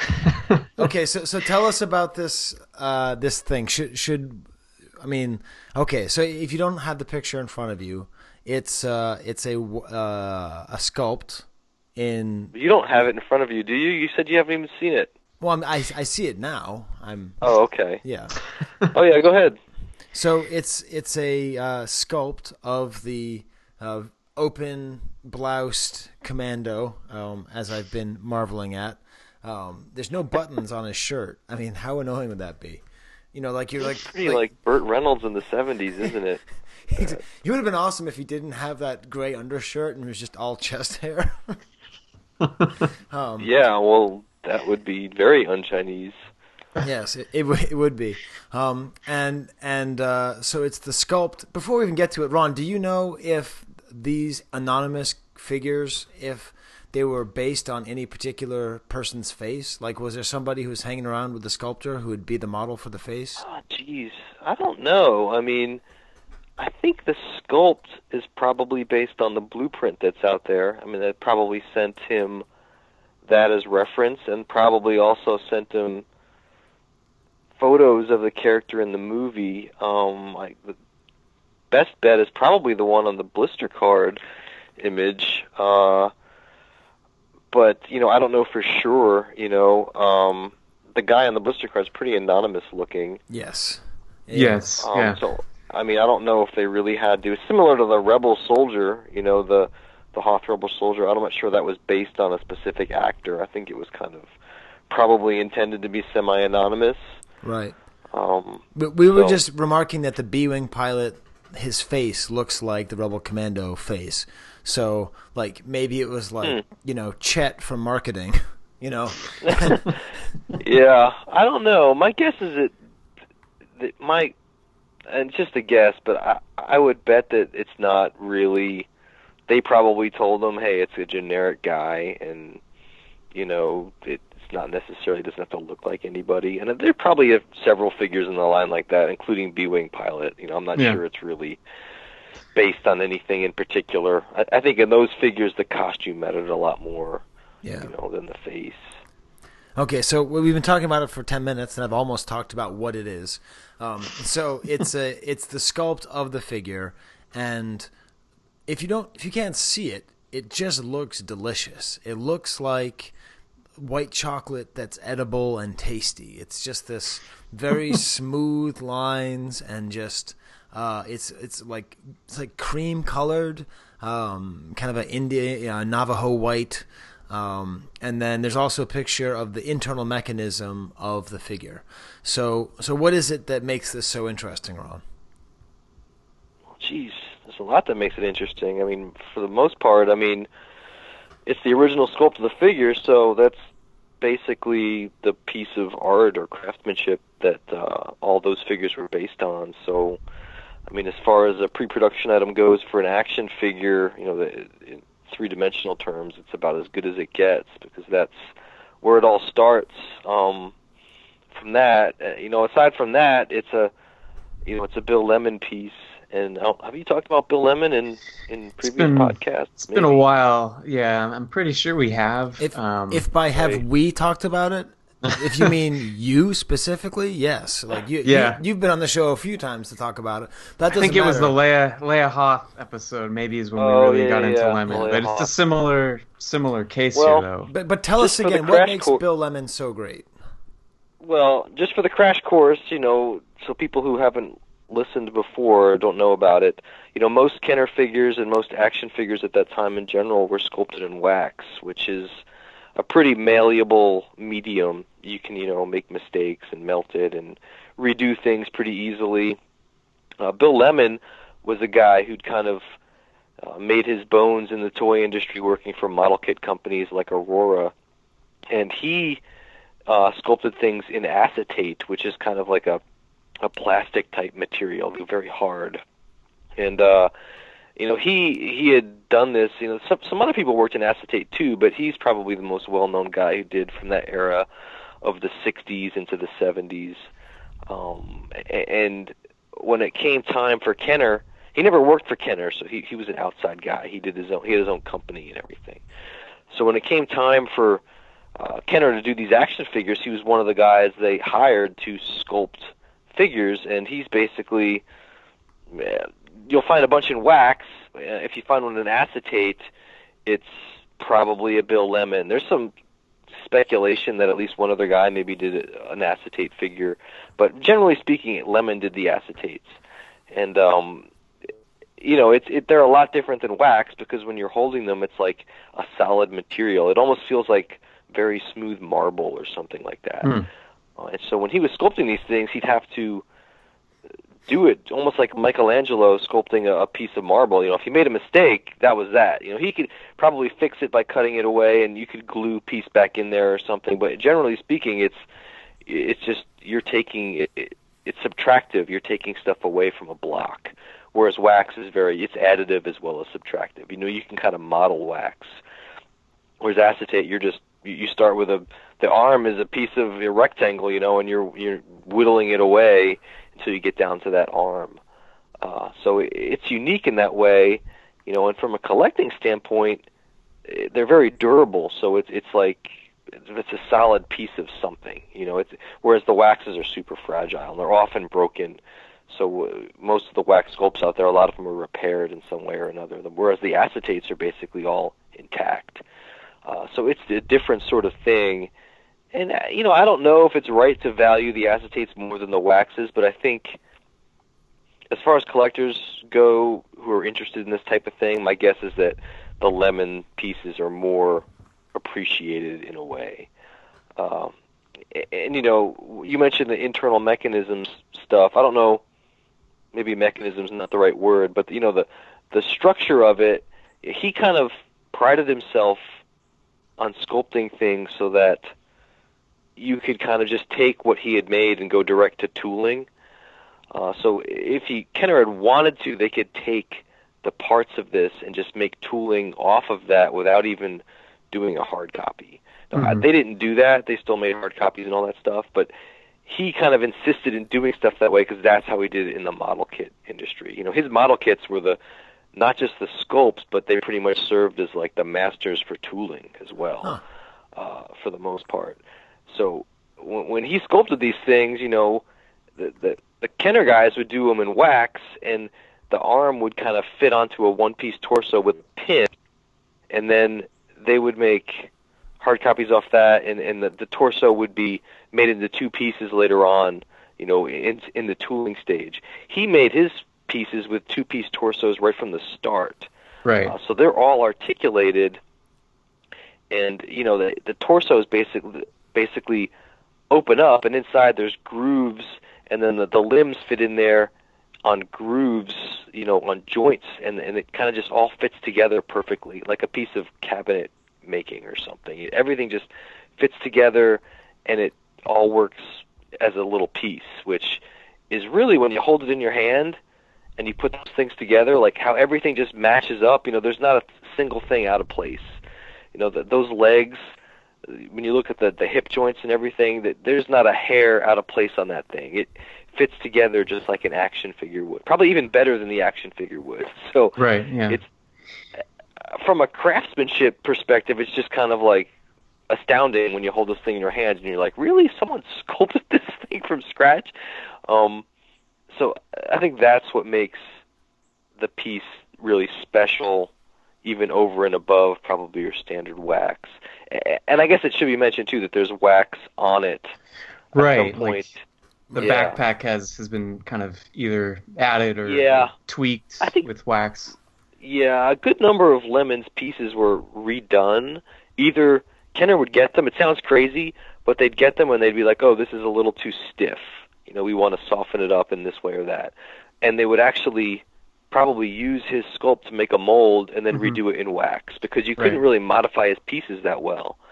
So sometimes you'll find, or there were found back in the day, like the lemon original and acetate, and then there'd be a wax as well. Yak faces like that. I mean, there's multiple versions. And then the Rebel Commando, they didn't redo the whole thing, but it looks like they did something different with the backpack. So they must have, someone at Kenner decided the backpack, they wanted it to look a little differently, and they redid it, and so you'll see wax, and they just put it right on top of the acetate.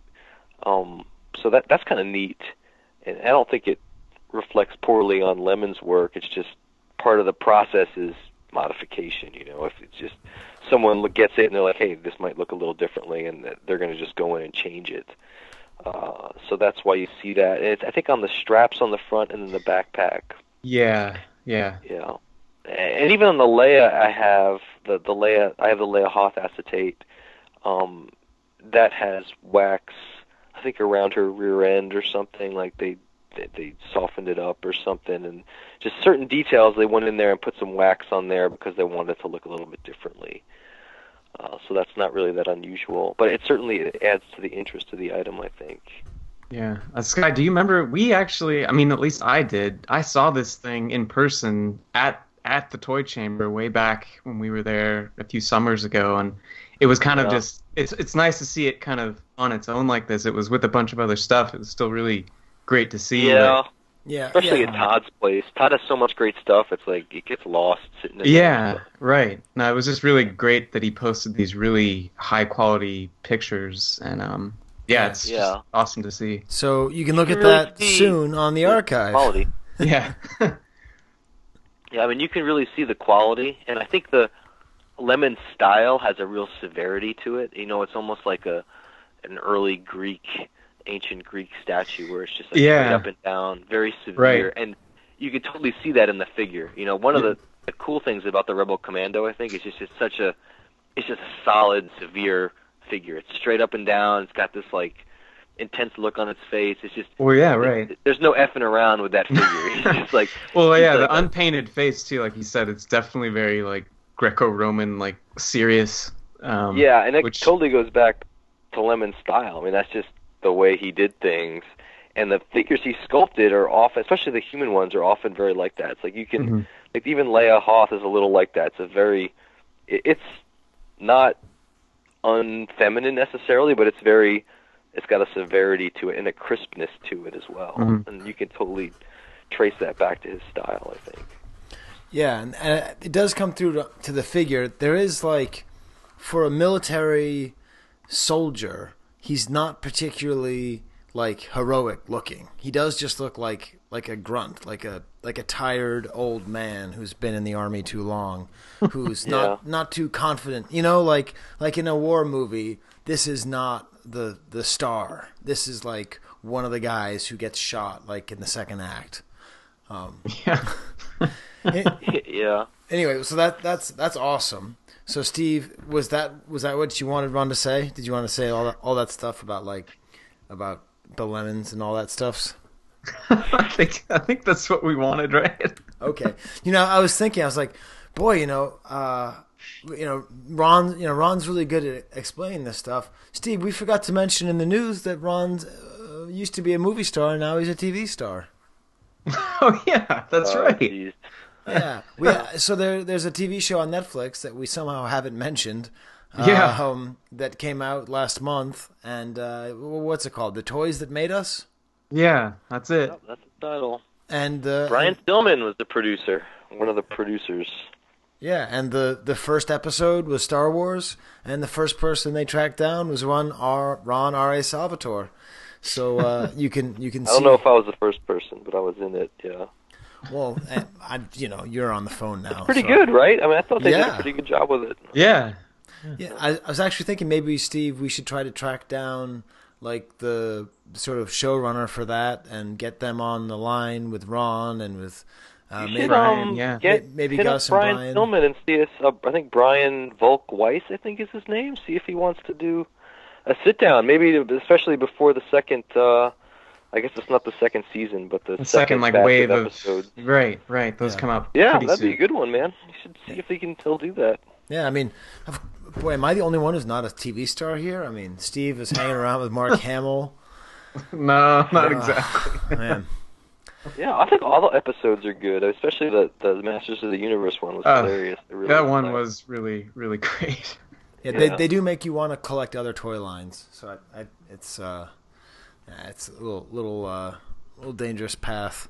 Right, we're in this time period here where all these things we collect have been focused on in a sort of intense way by big media, and it's kind of interesting to see that happen. But it's pretty good, I guess. Yeah. Steve, did you really want to do a vintage vocab with Ron? Because you put vintage vocab with Ron and then a big question mark, and that means I have to find the sound drop somewhere, which I'm sure you're creating them from scratch anymore. Well, yeah, that was one of my best ones. You know, up. It was soft copy. That was a pretty intense one in terms of the production value. UDE, yeah. So I'm sure I'll find that sometime. Change our vocabulary. Change our vocabulary.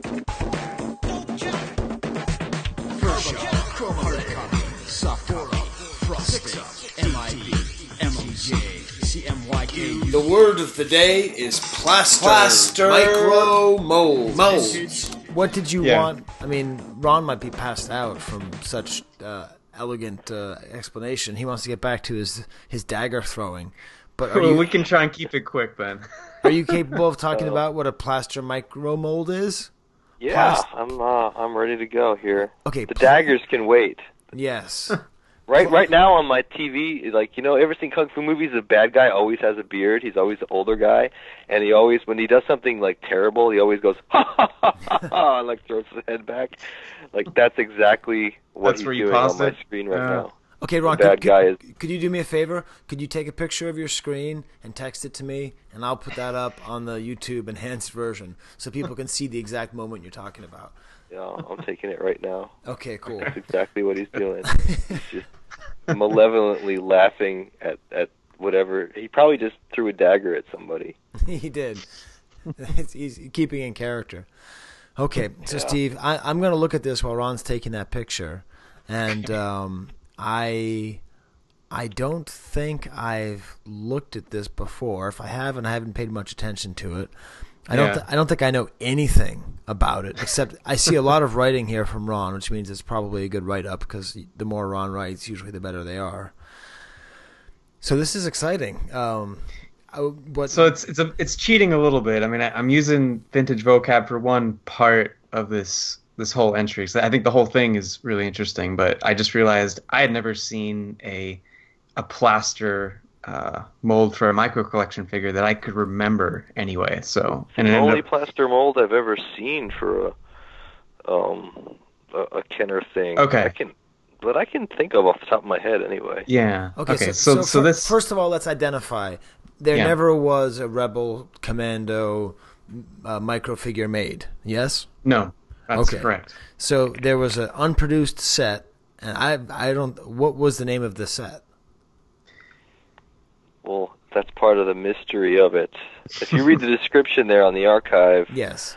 Well, I think that it's always been assumed that they were going to do an Ewok village or some kind of Endor thing, and I think that's actually mentioned From Concept to Screen to Collectible, the Sansweet book, an Endor set. But nothing is really. There's probably maybe somebody out there has a piece of paperwork that they haven't shared with me or something. But I've never seen any solid sort of products from the development of that particular set. But I do have this toy milestone schedule that takes in basically the whole 83 line, not just micro, but the whole 83 Kenner line, and it lists all the unproduced sets. You know, the Bespin Torture Chamber, the Death Star, and all that stuff. Right. And in that turned up years back. And in that is just one sheet that's called, it's for 83 Toy Fair, and it's called Star Wars Micro Set Number 2, 83 Figure Promo Special. And when you look at the figures being developed. It says micro figure schedules. There's RR number 1, RR number 2, RR number 3, Rebel Soldier number 1, Rebel Soldier number 2, Rebel Soldier number 3. It's kind of enigmatic unless you are aware of what sculpts are still out there from the micro line. And if you were aware, that immediately it suggests, okay, RR is Rocket Bike Rider, which is the original title for Biker Scout. I knew that one. And there was 3 Biker Scout rough sculpts that were known to exist. So I was like, oh, okay, like that makes sense. And then Rebel Soldier number 1. I think only 2 Rebel Soldier sculpts have maybe turned up. Okay. But still, maybe one got destroyed or something. But as soon as this came up, I was like, oh, geez, look at this. Here's the set with the 3 Biker Scouts and the 3 Rebel Soldiers, the Rebel Commandos. But what does figure promo special mean? And I think it probably means it was a mail away. Mm-hmm. Remember in '82 there was the Build Your Army set, which I had. Was it 6 figures? It was around 6 figures. I thought so. It was like the Snow Troopers and the Hoth Rebel Soldiers, right? Yeah, and I think this was a second mail away, which is awesome. It's really cool info, but it's kind of bizarre because there's no Endor set in the environment. Yeah, right. No place for them to go. Maybe, I don't know, maybe that was just not included for some reason, or maybe that was later, but also just of all the micro stuff turned up, I've never seen like an Ewok or anything like that, so it's kind of, this paperwork totally matches up with the sculpts that are known to exist, and the fact that there's no, Ewok Village kind of matches up with the fact that no Ewoks have turned up, so it makes you wonder exactly what was going to happen, but clearly there was some kind of set planned with 6 figures, including the 3 Rebel Soldiers. And the figure I have there that's on that archive entry is one of those Rebel Soldiers, Rebel Commandos, I guess you'd want to say. And it's a cool sculpt. I wanted to ask, I don't remember seeing any other micro sculpts that are in a green wax. So when I first looked at it, I thought, oh, Dynacast, but no, it's actually the sculpt, and it's green wax. Are there other micro sculpts that have green wax? I want to say the other Rebel Commando is also in green. Okay. But yeah, there were some weird ones back in. This is going back to the guy who had all these and saved them. There was some odd ones. There was like an Imperial Gunner that was orange, an Imperial Commander that was like tan. I think just a weird tan color, and those are obviously from the Death Star set that was supposed to be released in '83. So there were some weird ones, but yeah, green was odd. The reason it's different is because they used a wide range of sculptors. So the Kenner in-house wax generally tended to be like a flesh color, although there's sometimes like a white color. Yeah. This was sculpted. We didn't know it at the time when it first turned up, but it was sculpted by a guy in New York who was a contract sculptor. So he must have liked green, I guess. And so when he delivered it to Kenner, it was in green. And that's the guy who had the plaster mold, which is the subject of your vocab. So So we're now on to the plaster mold. So what does that mean, a plaster mold? Well, it's not. Most of the molds out there are silicon, right? And they were used to make hard copies of the figures, the 4-up hard copies. So they were mostly made, sometimes inside Kenner, but a lot of them were done by an outside contractor who made silicon molds to make hard copies of the sculpts. This one was made by the contract sculptor at his home in New York. So he would have sculpted the figure, and at some point, maybe even before it was fully finished, he made this plaster mold to preserve it in case it broke or something, because he could pour another one and start anew. So he made this plaster mold, and he just did that. That's what he liked to do. He liked to make them out of plaster. He said that actually sometimes he would make modifications into the plaster rather than in the actual figure. So he could carve into the plaster to make like a change, which I thought was kind of interesting. But he made this and saved it just for his own self, and that's why he still had it, and we turned it up at his place when me and some other folks visited him in 2005, I think. Okay. I was like, holy cow. I told him, I have this figure. And he's like, what are you talking about? And I said, I have the sculpt that you sent to Kenner.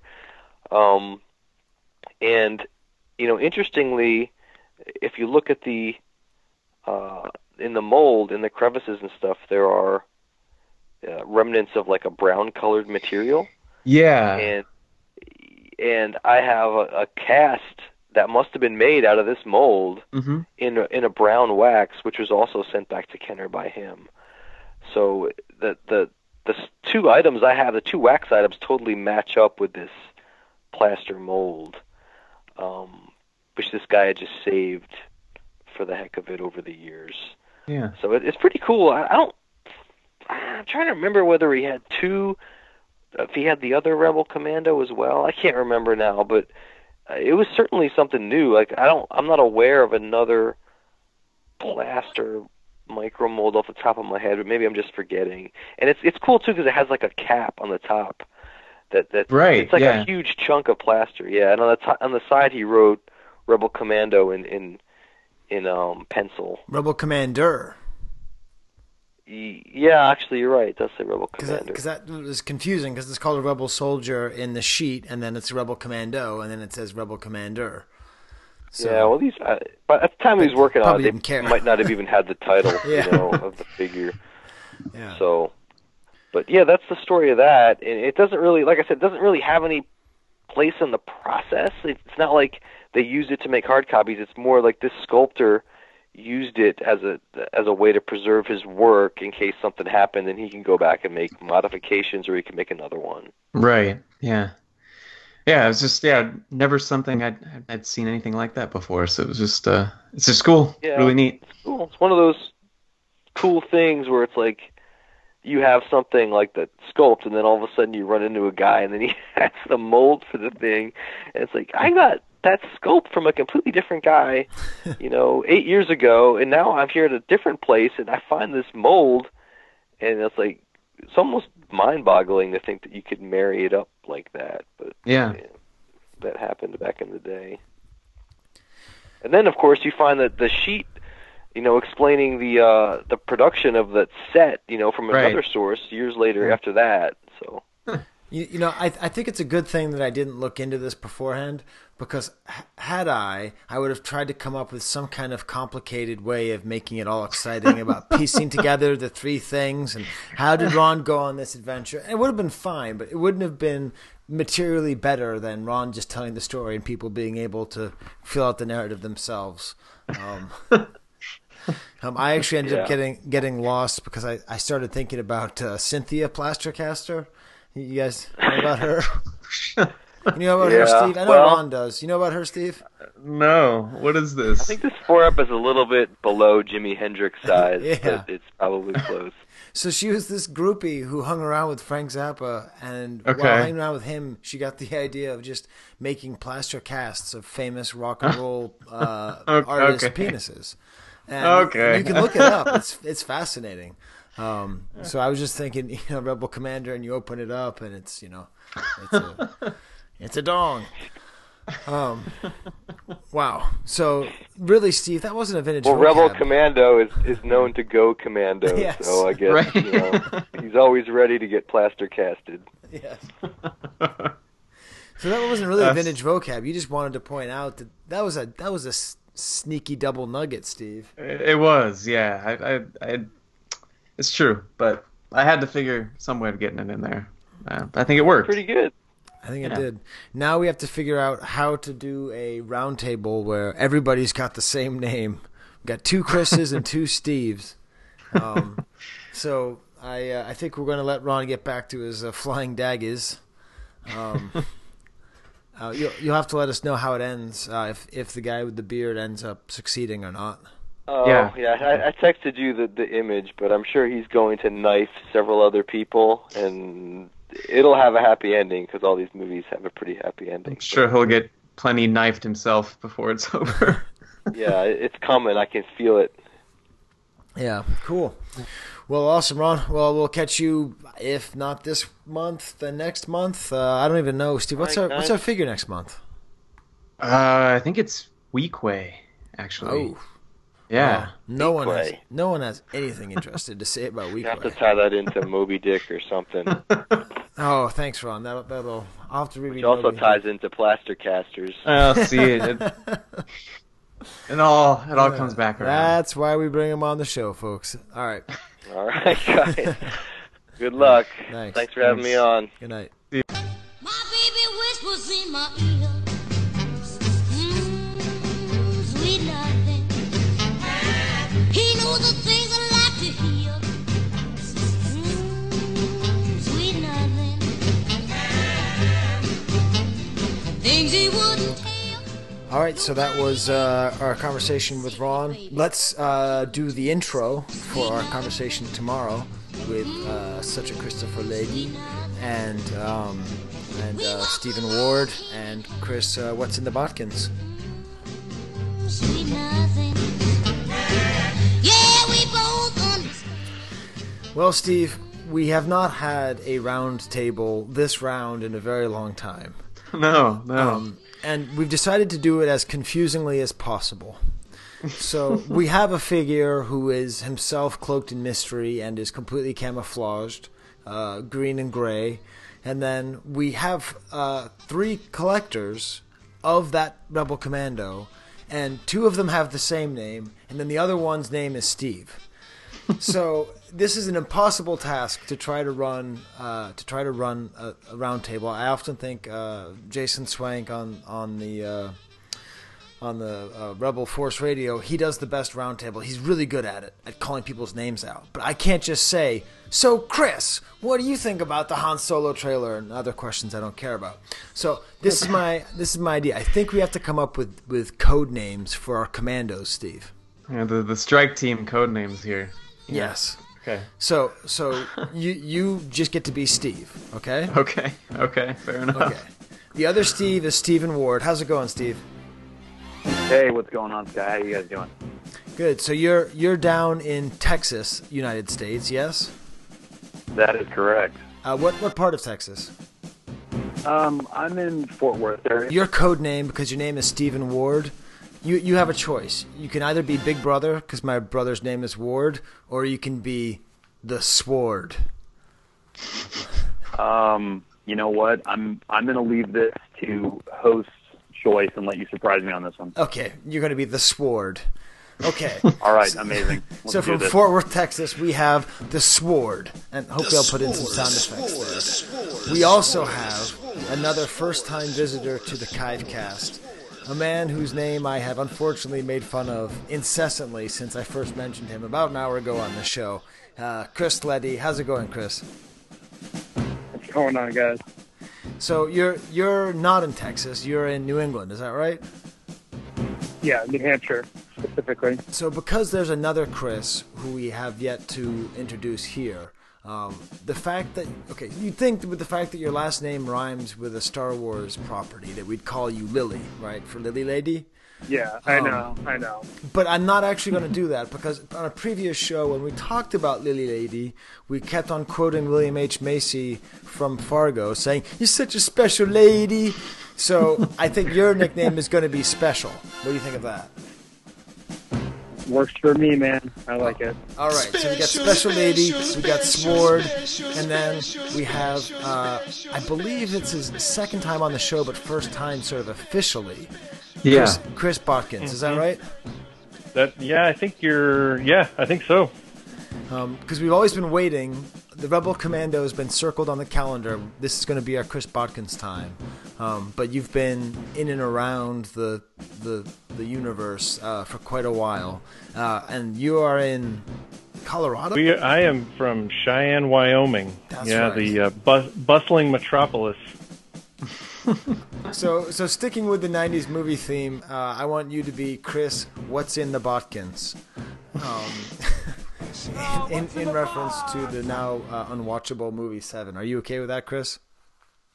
Well, I was kind of curious where you were going with that, but yeah, sure, we can do that as long as I don't have to open the box. Yeah, what's in the Botkins? Because you used to be Rebel Chris, but that's right. Unfair because there's now another Rebel Chris. So anyway, obviously on the nickname here. 1983, a Rebel Commando figure was sent to market by the Kenner Company for a toy for which they didn't design a good card back. 3 men promptly began collections from remote locations in the American vintage collector underground. Today, being interviewed by the Kivecast, they thrive as collectors of focus. If you want to see some Rebel Commando pre-prod, if no one else has it, then maybe you can talk to the C-Team. The C-Team! Starring Christopher Letty as the Special, Stephen Ward as Sword, and Chris Botkins as What's in the Box. Special appearances by Stephen, just Steve, and my trademark is stupidity, Scott. Sorry you didn't get a cool card, Steve. I mean, you got the B. That's cool. Obviously, the big question that we always ask Steve is, what is it that drew you to collect this figure, which I would say Steve and I are split. Steve's a big fan, and I've been slightly derisive the entire time. So why don't we start with the order that we were in before? S. Ward, what was it that drew you to the Commando? I'm generally somewhat younger. I'm 33, going on 34. So I was kind of inundated with mostly Jedi stuff, growing up, and a lot of the figures that I got secondhand, in the early 90s, it was mostly Jedi stuff. It was Akbar, and, I, of course, had, Boba Fett and a Klaatu, and I had a Rebel Commando, and I was actually thinking about this earlier. Not really sure what exactly it was drew me to the Rebel Commando. I always thought that whole scene was cool, going and doing, the raiding of the bunker and all that, and as a kid, I was always really interested in, the World War II, paratroopers and stuff that, the 101st did on D-Day. And I guess maybe there's some connection to that. I could certainly draw a little parallel to why I thought that was somewhat interesting. I could see some similarities there. But, no, it's just one of those really neat figures. And for some reason, despite the fact that he's supposed to be camouflaged and hiding out from everything, that one kind of always stuck out to me. All right, so that's kind of like Steve in a way. Right, I can say Steve because there's only one Steve now, who's right. Also criminally young and just kind of drawn to the Return of the Jedi. Okay, now let's not go in the same order. Let's jump over to What's in the Botkins. What's in the Botkins? What's in the box? I'm really liking that one. What's in the Botkins? What was it that brought you to the Rebel Commando? He was always, I guess, if we want to start way back at the beginning, I'm actually kind of surprised I'm a Star Wars collector because I was more of a G.I. Joe guy growing up. But one of my very first memories that I have is of seeing Return of the Jedi in the theater and being frightened by Jabba the Hutt. But fast forward from that, my favorite figure growing up was always Sci-Fi from G.I. Joe, and he was another anonymous green character. Sci-Fi? But Sci-Fi, yeah, he was okay. bright green and had a black visor on his helmet and silver boots, like silver go-go boots, like the blue snaggletooth. Okay. And whenever I would play with my figures, I would always play in the front yard, and we had this little garden area right by the front stoop in the yard, and Sci-Fi and Rebel Commando were always, because of Wyoming and the terrain, and we'd always go camping and things like that. It was just kind of a natural progression to play in the forested area, aka the garden next to the stoop on the front porch. So that's kind of where that all came from, and then it just kind of stuck, and Rebel Commando just kind of became the grunt of the Star Wars / G.I. Joe universe with Sci-Fi. Wow, I've never heard of Sci-Fi. I'm sure that Jonathan Robinson is very excited that we're talking about G.I. Joe again. Well, no, it's funny because I went to Canada this last summer and went up to the Edmonton Expo, and Ron Rudat was up there. and I actually commissioned him to draw a sci-fi sketch for me, and so that's hanging up in the collection room now too. So that's awesome. Wow, kind of. I do like the image of the Rebel Commando as like living out in the West and just kind of retiring from his days, and talking about the time when he was upstaged by a bunch of teddy bears and just kind of hanging out in the valley. Well then, Special Lady, what brings you in coastal New Hampshire to? Well, I'm getting way too radio voice, Steve. You got to put a break on me there. It's just because I get to call him Special Lady that I just get too excited. What was it that brought you to the Rebel Commando?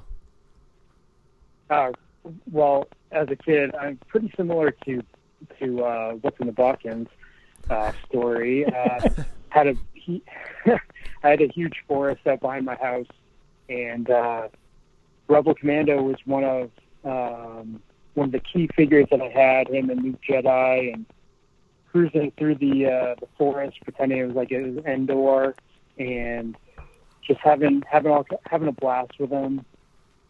All the other figures, I was big into G.I. Joes too. Not to bring it back to that, but the biggest thing for me is I have a very vivid memory of playing in the woodpile with my Rebel Commando figure and forgetting that he was hanging out in there, and subsequently my dad put the wood into the furnace, and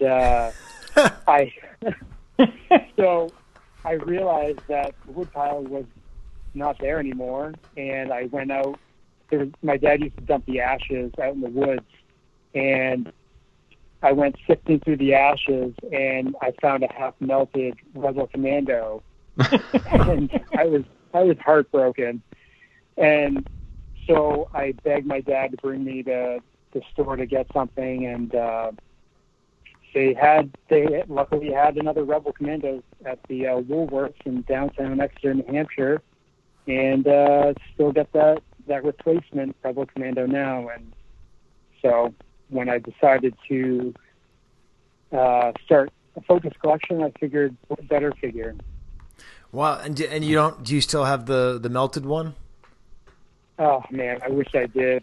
It would be the pinnacle of my collection, but long since thrown away. So, yeah. I was just going to ask if he still had that. That's awesome. Man, well, I wish. I personally think that you could recreate it, and at least I would be okay. Yeah.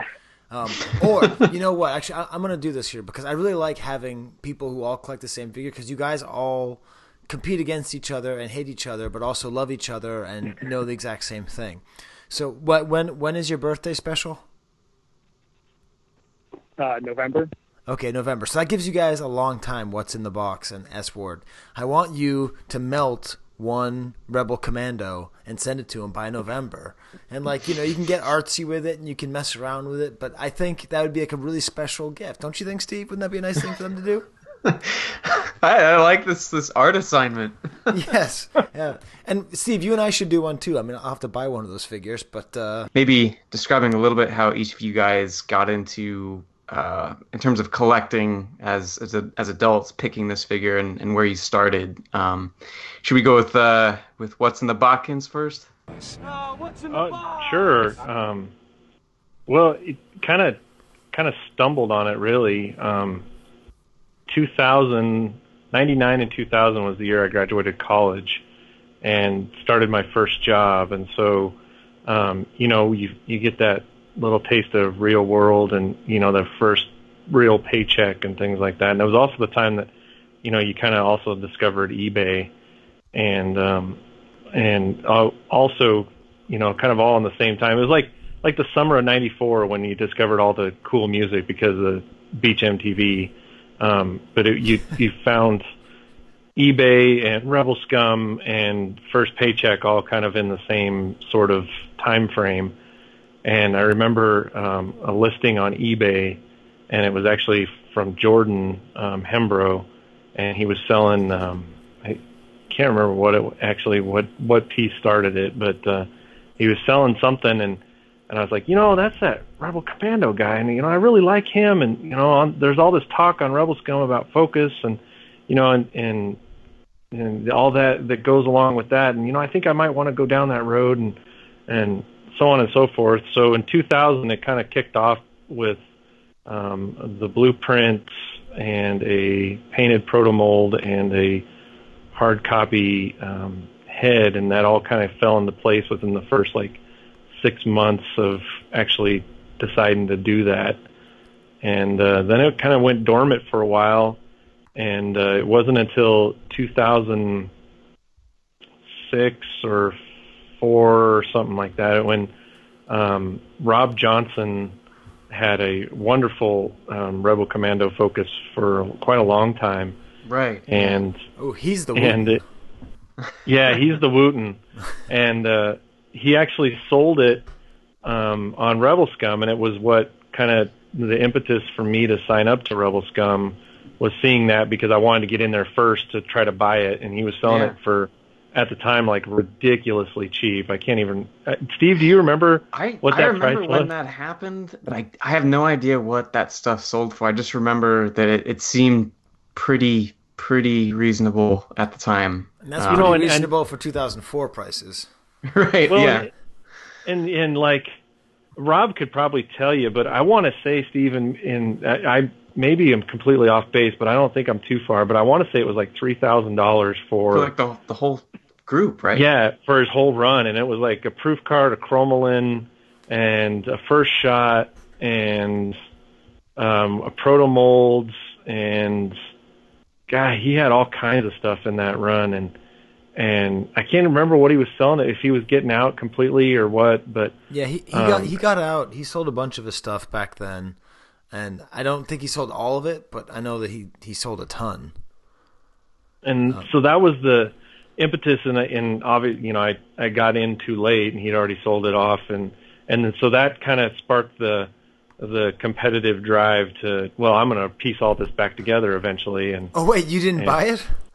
No, it was long gone by the time I got there, and it's funny because it was the impetus of me signing up to Rebel Scum, and the first thing I did on Rebel Scum was send him a PM. So here's this newbie with 0 posts sending him a PM wanting to buy his Focus. I'm sure his eyes were rolling in the back of his head, but yeah. So that's kind of been my lifelong goal of Focus collecting, is trying to reassemble Rob's run.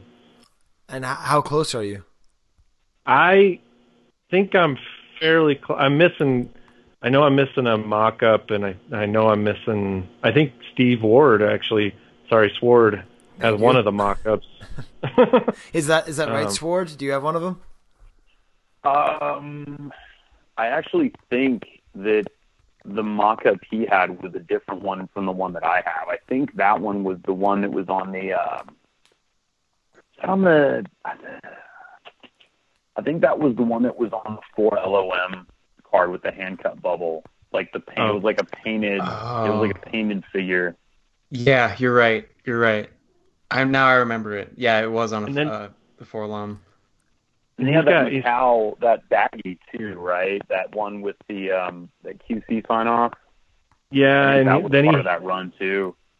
The other thing he had that I don't think many people knew he had was an odd colored first shot, and for the life of me, I have no idea where that disappeared to, but I'm sure someone's snagged that up. But I want to say it was, I don't know if it was yellow or if it was all a lime green color or what, but it was interesting, and I don't know if that all went with the run or if he hung on to that, but in later pictures after talking with Rob, he showed that one to me too, and that was pretty cool to see. But wow, that's really fun, the idea of this centralized thing getting scattered out like a weird diaspora, and then you're sort of trying to piece it together. Sky here, coming at you from the editing bay. So I just did a little bit of research here, and I found the old thread. It was from November 26, 2006, Rob Johnson, a.k.a. Lego Rob, posted this. FS, for sale, prototype Rebel Commando action figure Focus. Up for sale is my Rebel Commando prototype Focus. This lot consists of the following 6 items. 1. Hand-painted engineering pilot mounted on a handmade mock-up Return of the Jedi proof card. This is a hand-painted prototype engineering pilot that is mounted onto a 65A proof card with a totally hand-applied bubble. This came directly from an ex-Kenner employee and has never been in any other collection except for mine. 2. Unpainted, non-sonic welded engineering pilot figure in milky white plastic. 3. Unpainted sonic welded first shot, no dates or COO markings, and yellow head. 4. Bagged quality control sample with sign-off card. 5. Carded first shot on a 48 back SWCA card, prototype bubble. 6. Return of the Jedi 65V back proof card. For more info, please see the Star Wars Collector's Archive. I am asking for a reasonable, and this is where it stinks, it just says sold, because back in the day you had to erase what you paid for it. So I'm going to ask Rob if he can tell me the price, or if he remembers. And if he does, I will put the price in right here. $1,750 for the entire grouping. If you've been looking to start a character focus, this is a perfect opportunity.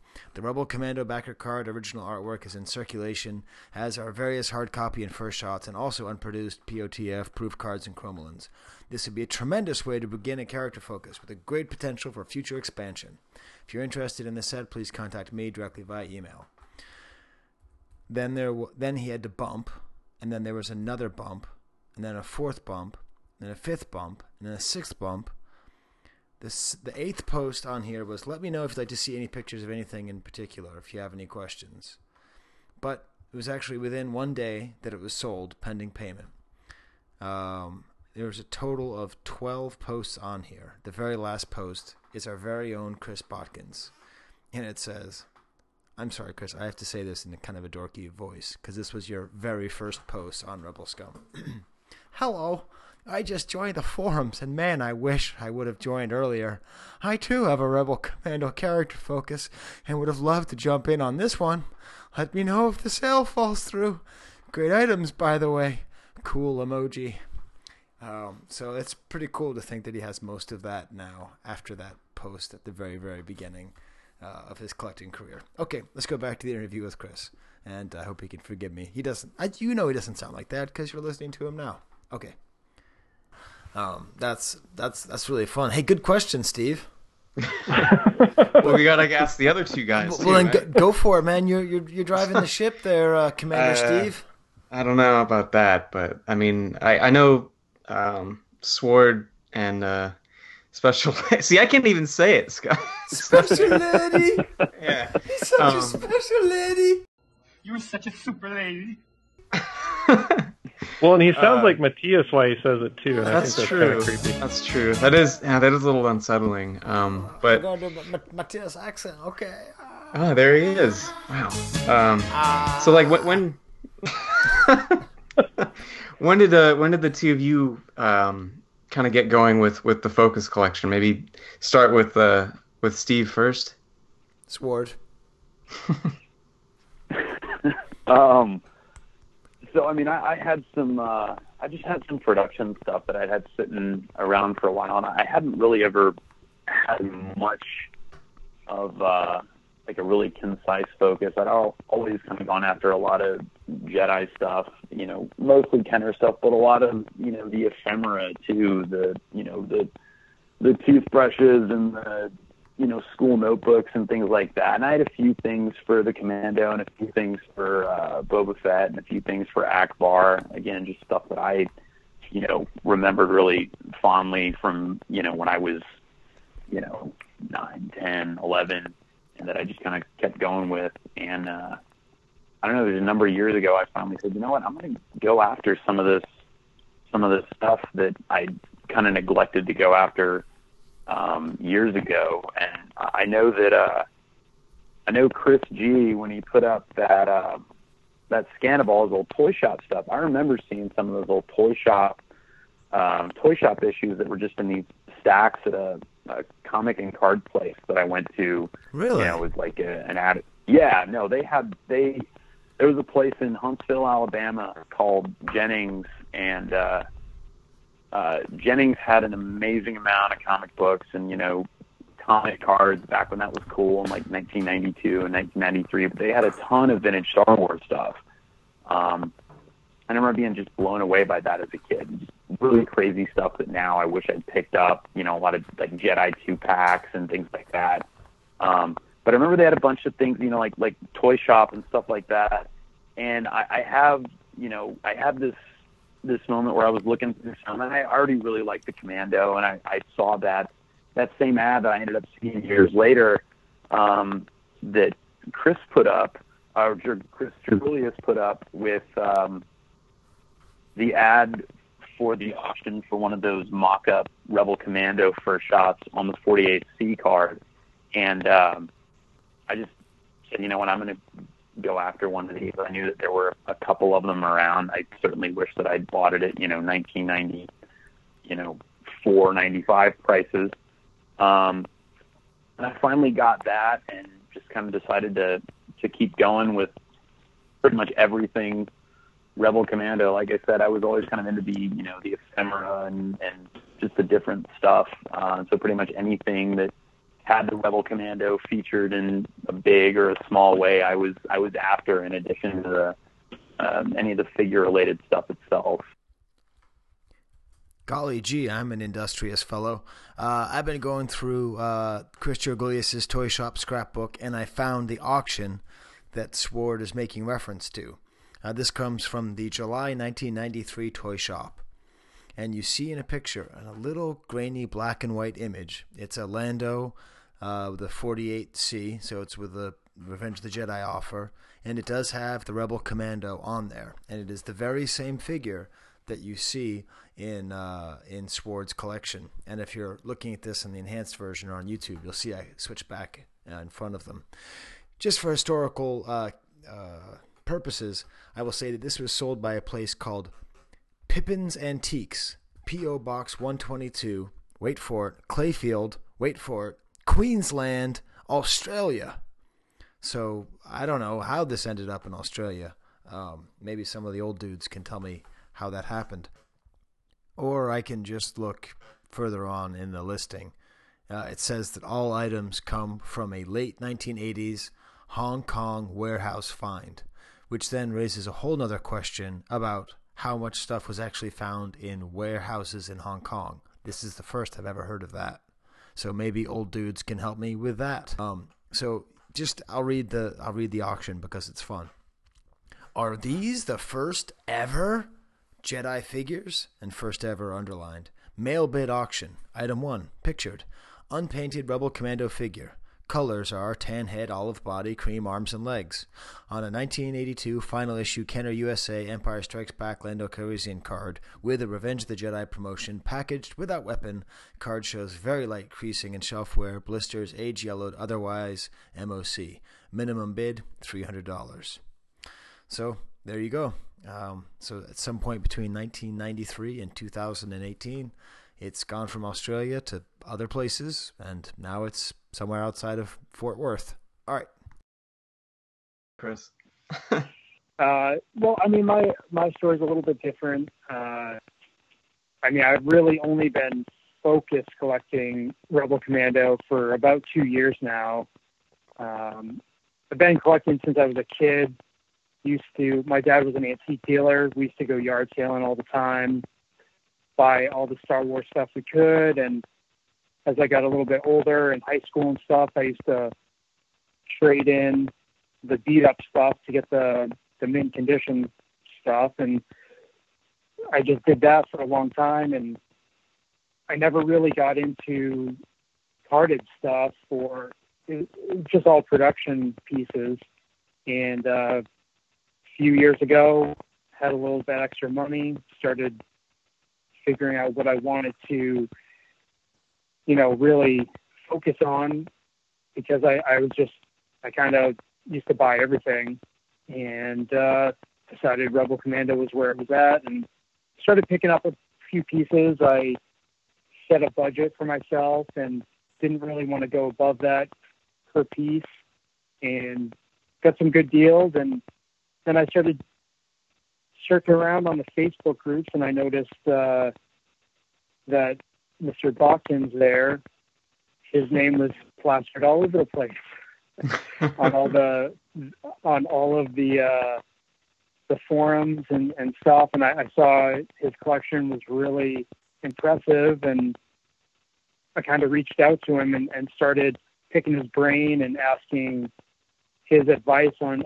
certain pieces. And, it was through that connection that landed me a number of really nice foreign carded things at good prices, and then from there I just kind of networked and got in touch with Ward, and we've been in contact over the last year or so, and just that community building has really inspired me to just try to find really all the variations of the carded figures. And I haven't really gotten into pre-production too much. I only have one transparency for Smart the man. indoor forest ranger. But it's a little bit tough nowadays to get into the vintage pre-production pieces, but maybe someday. But what really fascinates me is just the amount of variations just on the Kenner stuff. Then you jump into Palatoy and Tool Toys and Kenner Canada, Tri-Logo. It's just fascinating. I'm totally hooked. And my OCD wants every single variation. Well, no, and I don't. Sorry, Steve. I don't want to cut anybody off. No, go ahead. And Sky, I know it was kind of tongue in cheek, earlier about, we all hate each other, but, work together and stuff like that. But truthfully, I don't know that any of us really, don't get along or help each other or anything like that. 'Cause it's actually pretty fun, 'cause for a while there, seemed like it was just me on an island, and it's actually been really fun to have these guys around, and Ward, he's I get a kick out of every time he adds a new piece, and same with Letty and some of the other guys. It's fun to see them add new stuff, and to know that they work their tails off to get it, and it's just it is all about the kind of the community and helping each other out. I mean, as you guys can attest to, it's really that's half the fun in all of this, and it's a great joy. I get a lot of satisfaction out of seeing these guys, and that there was a character of the week post in one of the groups. Was that the Jedi group? Which one was that? Do you guys remember? Yeah, it was in the Jedi group. Yeah, he was on the Jedi group, yeah. And it was so awesome to see just how great these guys. I mean, they've worked so hard and gotten such cool stuff over the last couple of years, and it's just satisfying, to see that stuff kind of grow. Yeah, and I mean the other theme of this episode you guys don't know because you weren't on it, but the other episode theme is actually love. We're talking all about love this episode, and it is pretty clear that you guys get along with each other and that you sort of inspire each other, which is cool. And this really is the coolest thread, just to see the three of your limelights here. That's kind of what I've been looking at, kind of going back and forth, and it's. If you just go by these three limelights, you get the impression that the Rebel Commando is the most collectible, most interesting figure that there's ever been. I mean, it is. That's objectively true. Yes, I mean, it is obviously. I mean, Steve. No offense, right? But your character is technically as lame as theirs. But it's a lot lamer. You're just one guy, and these guys have three world-class collections. Do you think, Steve, someone could just start collecting B-Wing Pilot and be as cool as S-Ward or Special? That's a tall order. I mean, there are other B-Wing Pilot collectors, but no, I think what I love about seeing three of your guys' collections together is it to me it's like a complete picture. Really, I mean, but they're all unique, but together it's the whole thing. I mean, I'm looking at this one picture from Letty's, and it's all these coin offer variations, and yes, it's just funny you mentioned the OCD, wanting to have every single, and this I can tell there is something special about each one of these, and I'd never seen so many coin offers in one little row before. It's just awesome. Yeah, to explain this to the go ahead. No, I was just going to say, a few of those are from Dawkins' actual collection. So he definitely helped me straight up with a number of those. Yeah. So to give you an idea, this is a row of 7 Rebel Commandos, all offerless. No, not all offerless, but the 7 Commandos, and all of them have the free coin offer. And it just looks like someone got drunk and just started slapping them on. I mean, one of them is completely sideways at the bottom. One is over the Emperor offer. One of them is my favorite. It isn't there. It's clearly been cut out of the card. So someone cut out the coin offer, I guess, because it had Fed on it or whatever.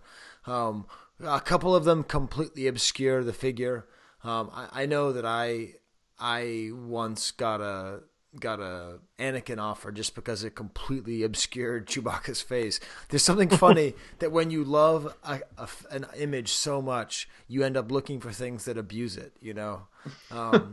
So yeah, this speaks to a real passion for this character, and is just it's what makes focus collecting great, because of course I could have talked to What's in the Botkins about the blueprint, but instead I'm actually a little bit more interested in all of these coin offers, which probably are all $30 to $20 to $40 a piece. Yeah, that's. But Sky, that it's kind of that there's so much out there, and it's kind of interesting, especially with Rebel Commando, because you wouldn't expect that he would have that many variants, and Right. Letty can kind of speak to that. I mean, there's just so much between foreign and U.S., and then then you've got squirrely little offer stickers here and import stickers, and it just is amazing to me the breadth that this character was issued on. Yeah, it really is everywhere. I'm kind of like I'm drowning in all these pictures of green. Steve, it is growing on me. It did happen.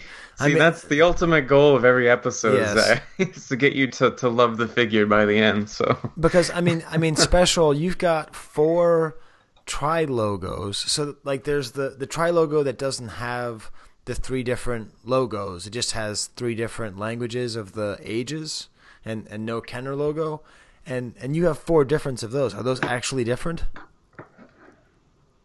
Yeah, every single one of everything in the picture is different. Whether it be a small little variation on the back, or a bubble, a different kind of bubble. I think one of the tri logos is Meccano tri logo. Okay. It's got the smaller bubbles, and that was, I think, the first one that Botkins pointed out to me, and got just an insane deal on it. And then after the fact, you're like, I'm pretty sure that's from the Commando. So, it's cool. We're talking about double stem bubbles. You've got all the different paletoy variations. It's just silly. And then the big one at least for me and Ward and our other buddy Justin Rowland, is the molded face Rebel Commando, and that's been a tricky one to find carded.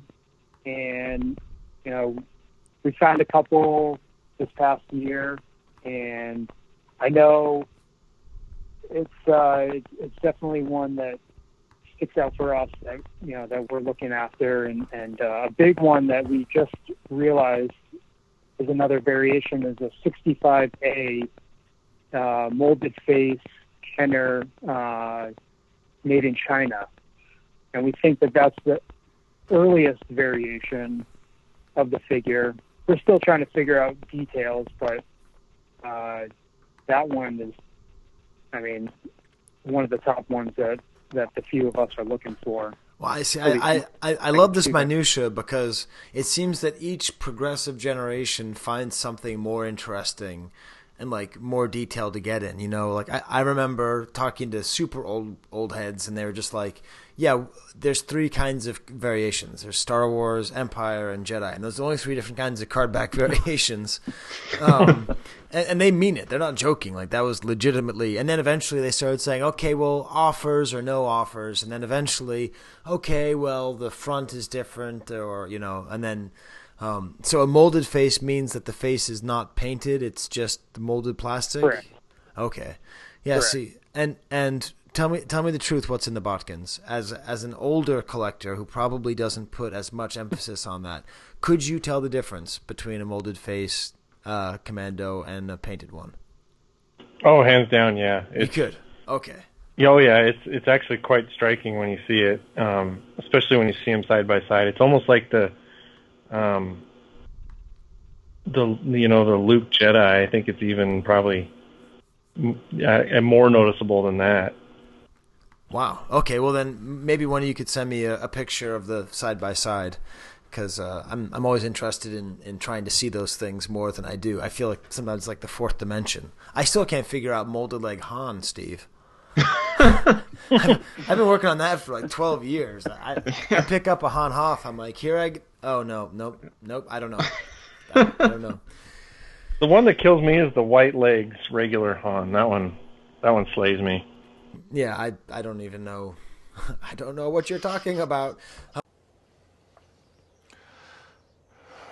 You don't know what you're talking about.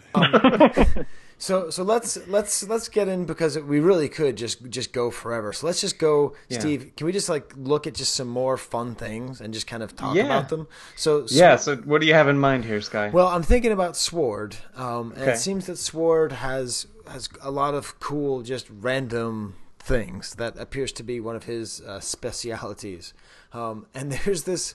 Okay, it has Chewbacca on it. That's why it interests me. But there's this magazine that says Star Wars Return of the Jedi, and it's 25p, which is British, which means 25 pence, which is their word for penny. It's Chewie with Han getting ushered out of the bunker, and I've never seen this photograph before, and they've got a couple Rebel Commandos behind them and Leia. And then my favorite thing is, okay, so imagine this bunker scene, and this is the caption: hyperspace and the Millennium Falcon. and so that juxtaposed with them, they look just confused, like, wait, why does this say hyperspace and the Millennium Falcon? So I've never seen this before. What is this, Ward? So that's actually on top of being obviously terrible copy editing from whoever came up with that. That is actually one of the serialized UK versions of the comic book. The cover basically has nothing to do with any of the actual content. But, again, it's like, I was saying earlier, there's so many things that do feature the Rebel Commando, some in a very tertiary way and some pretty prominently like that. And when I stumbled upon that one, I thought the same thing. Like, I didn't really understand, like, why the caption was there, and even the characters on the front looked as confused as I did. But, no, that image has appeared in a couple of things, but I'd never seen it so prominently, and that's just, I don't know, it's one of the fun things about hunting down stuff for, a quote-unquote minor character. You find yourself kind of going down the rabbit hole, and then you end up with things within your focus that you didn't necessarily expect, but then you look at it as a whole, and it's, I don't know, it's a lot more satisfying to see that than just rows of figures.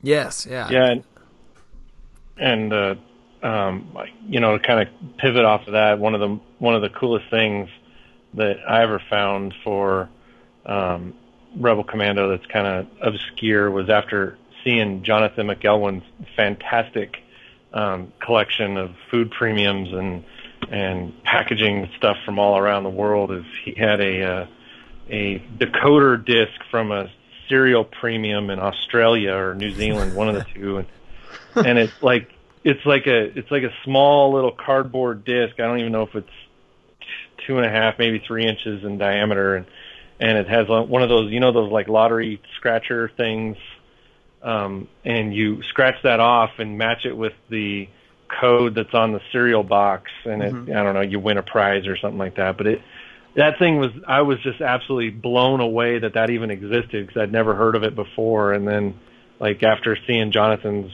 collection, that was like one of my top things to ever find. And lo and behold, like a week later, one popped up on Facebook, and it's just amazing that all the random weird stuff that's out there.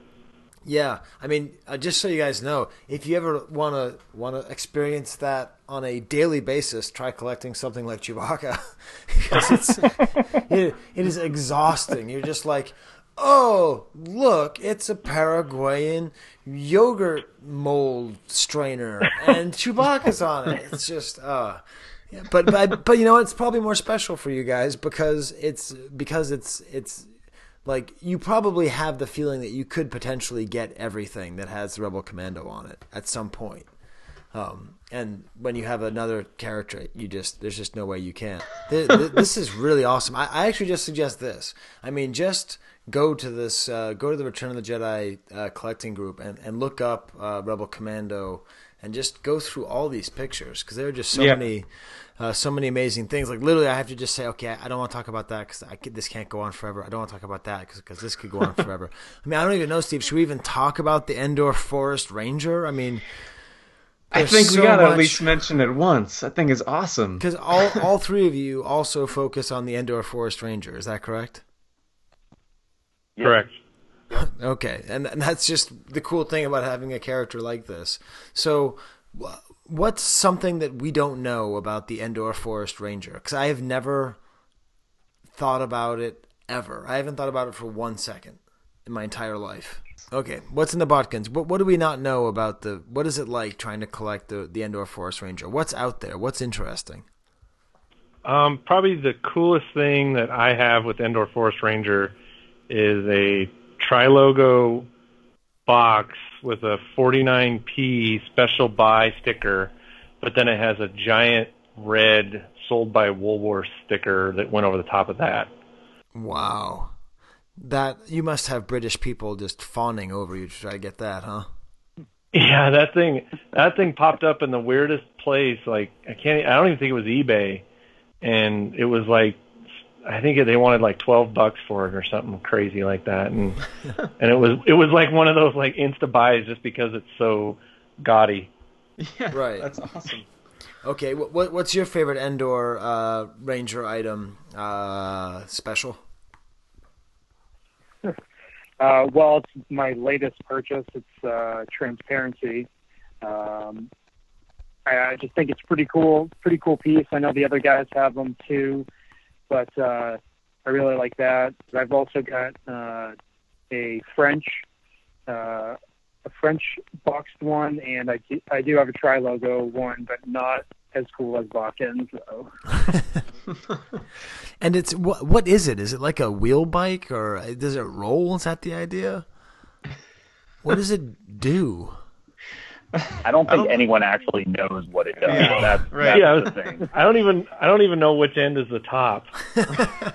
Yeah. Because like the guns just spin around and. Does the door open? Does the door open like up, or does it go down? I don't know. I think it opens up, but again, that probably shows like how much attention we've actually paid to the actual features. We're like, oh, this thing looks great in a box. Yeah. And then it's got the same like gyroscope that the B-wing has, like, so the main cockpit stays upright while the guns spin around it, and I don't know. It's one of the it's an awesome mini rig that I think if it was actually in the movie, it would be more damaged than the speeder bikes, because I really don't know how it would fly around. Yeah, especially in that environment, you just go like 5 feet and then hit a tree. Yeah.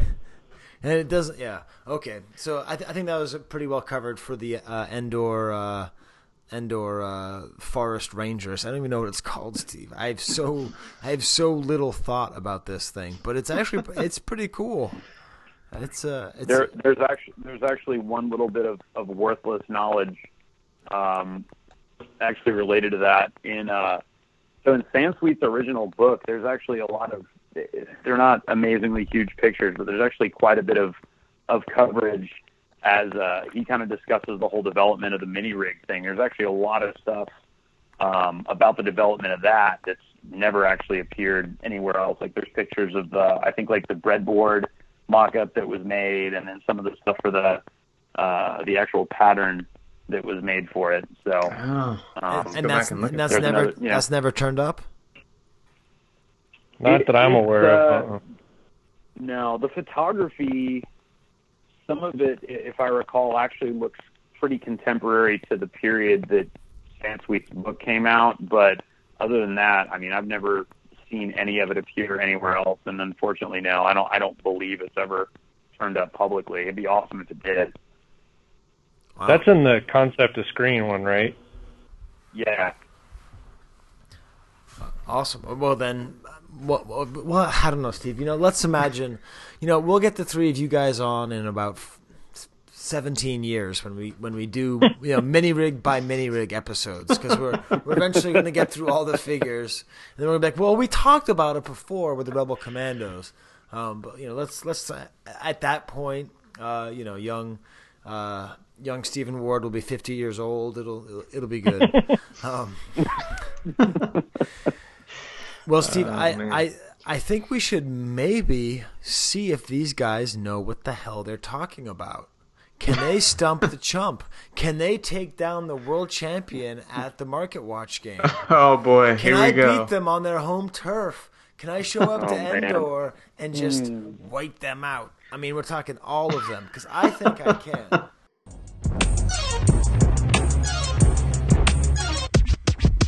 $1 Vlix. Market Watch. So, Steve, is it time? You're the only one who has this information, right? That's right. Okay. So if you don't know this, Sword and what's in the Botkins and Special Lady, Steve has a whole bunch of auction results from Rebel Commando items, and he is going to ask us to figure out, to take a guess on the price, and whoever gets the closest gets the point.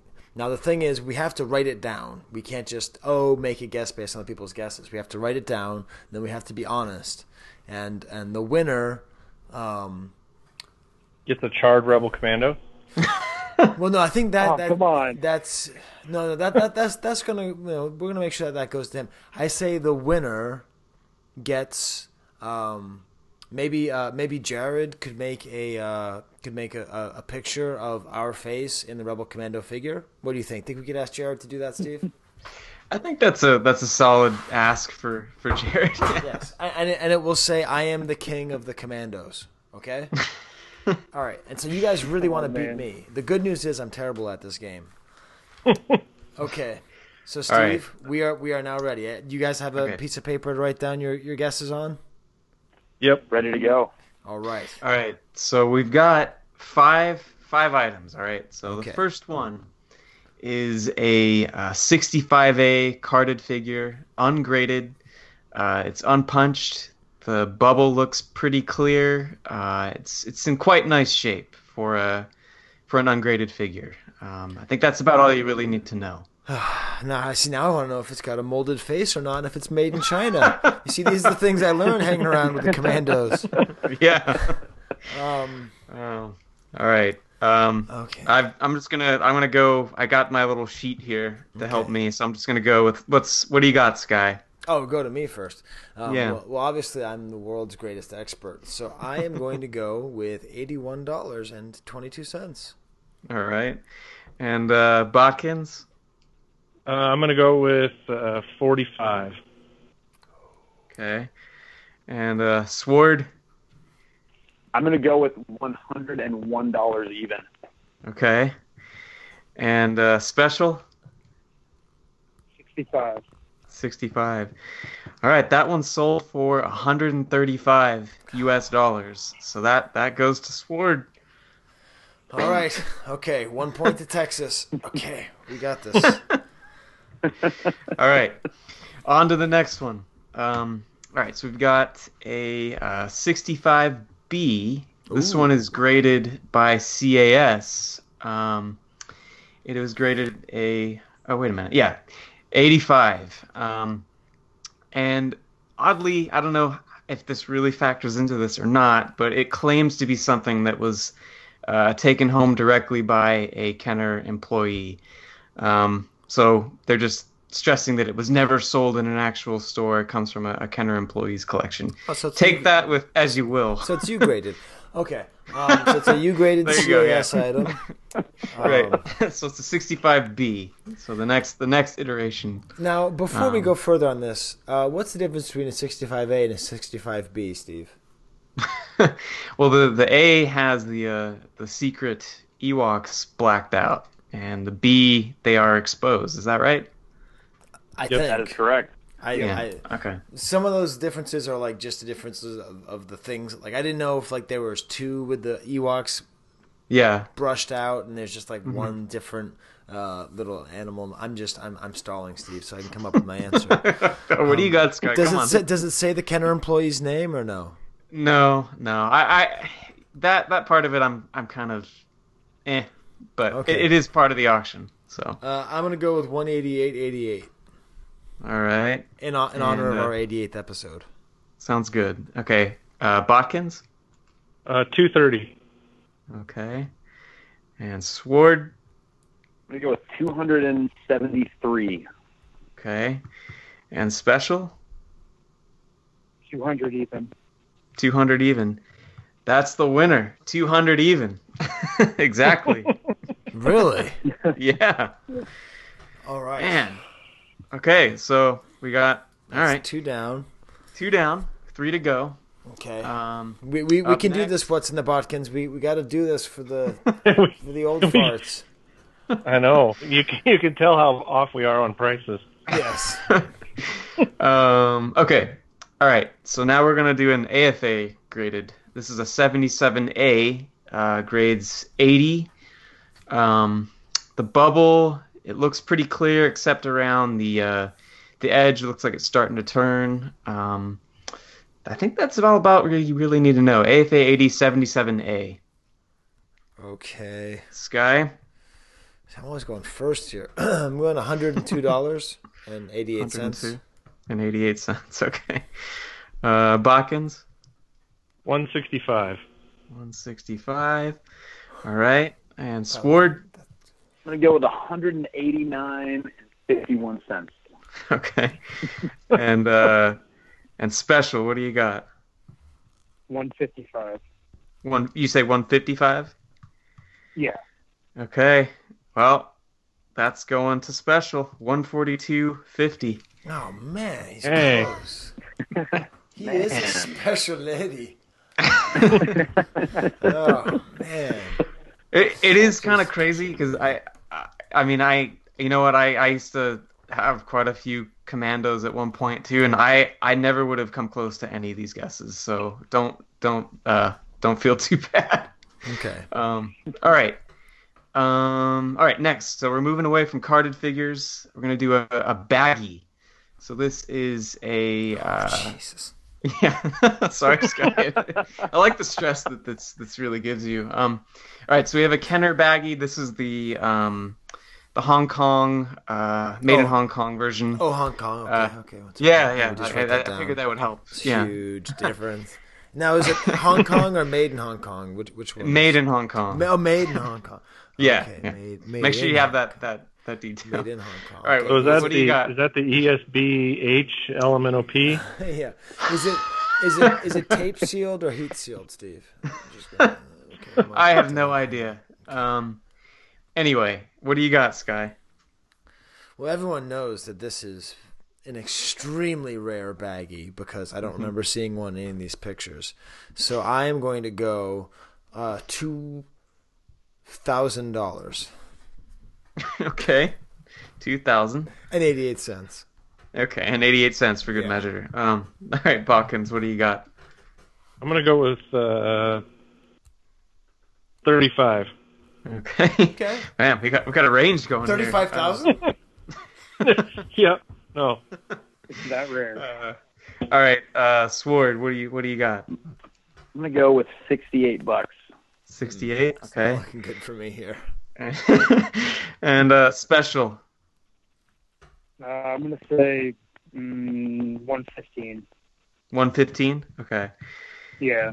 So $78 was the final price. So that one goes back to Sword. We got a two-way tie here going into the final. So just so you guys know, never ask me for pricing advice ever again. Yes. You know what? Actually, this is a teachable moment. What's in the Botkins? Do you know why? Because you and I, we have a reputation, and you too, Steve, as being like older collectors who've been collecting for a long time. And we are totally open to sharing any information that we have with anybody. But the first thing people want to know is, what is it worth? What should I spend? And we are the last people to ask because we haven't bought these things in a decade. So, I hate it because people ask me, like, Sky, how much should I spend on a Revenge Chewbacca proof? And I'm like, well, I remember when they were going for $150. They probably go for more than $150. Probably double that, $300. And you Do you remember? Yeah. Brian's Toys used to have them for like $50.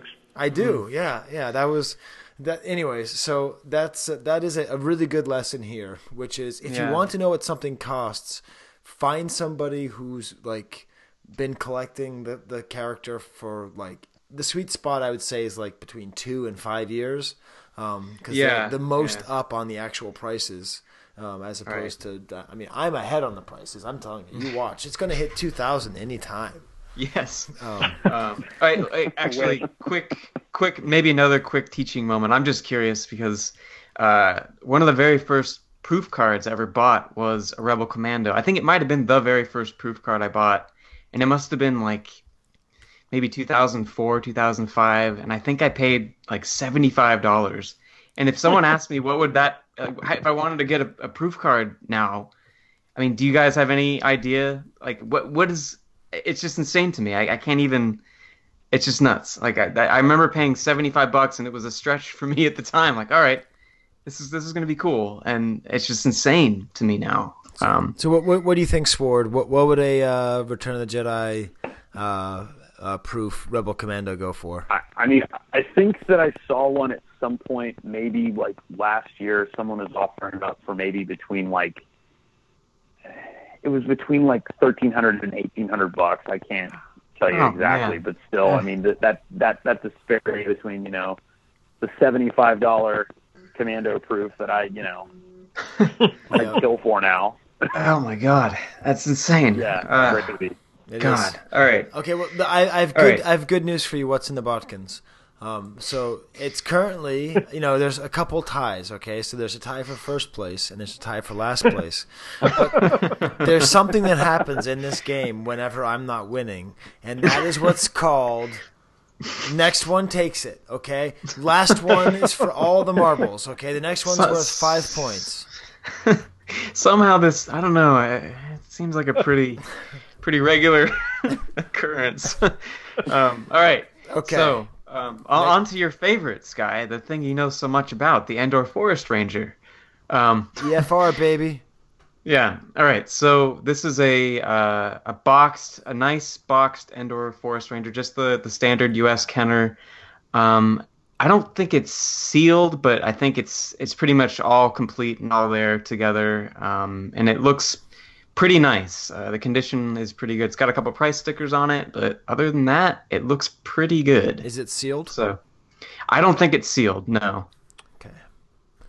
All right. I just does it have all its inbox stuff? That's a good question. I'm assuming it does. The pictures do not indicate, but let's just say it does. Okay. All right, Sky. What do you got? Good. First of all, of course, I'm kidding. Sword and Special. This is between you guys. But I will say that. So we'll have to do the tiebreaker will be whichever one of you gets closest. If Chris or I gets it. But this is also for Chris and I. This is who's the better old guy. And of course, one of the Rebel Commandos is that old dude with the white beard. So we'll have to figure out which one of us gets to be that guy. So Jared, you can work on us with a cool white beard.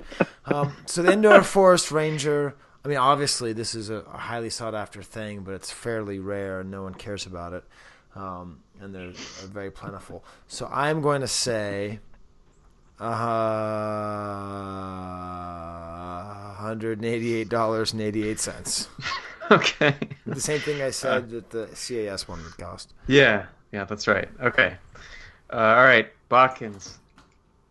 And you said it's just a regular Kenner one, right? There's Yeah. no grade or anything like that? No, just the regular Kenner, mint in box, ungraded. Assume it's complete but not sealed. Hey, I'm going to go 65.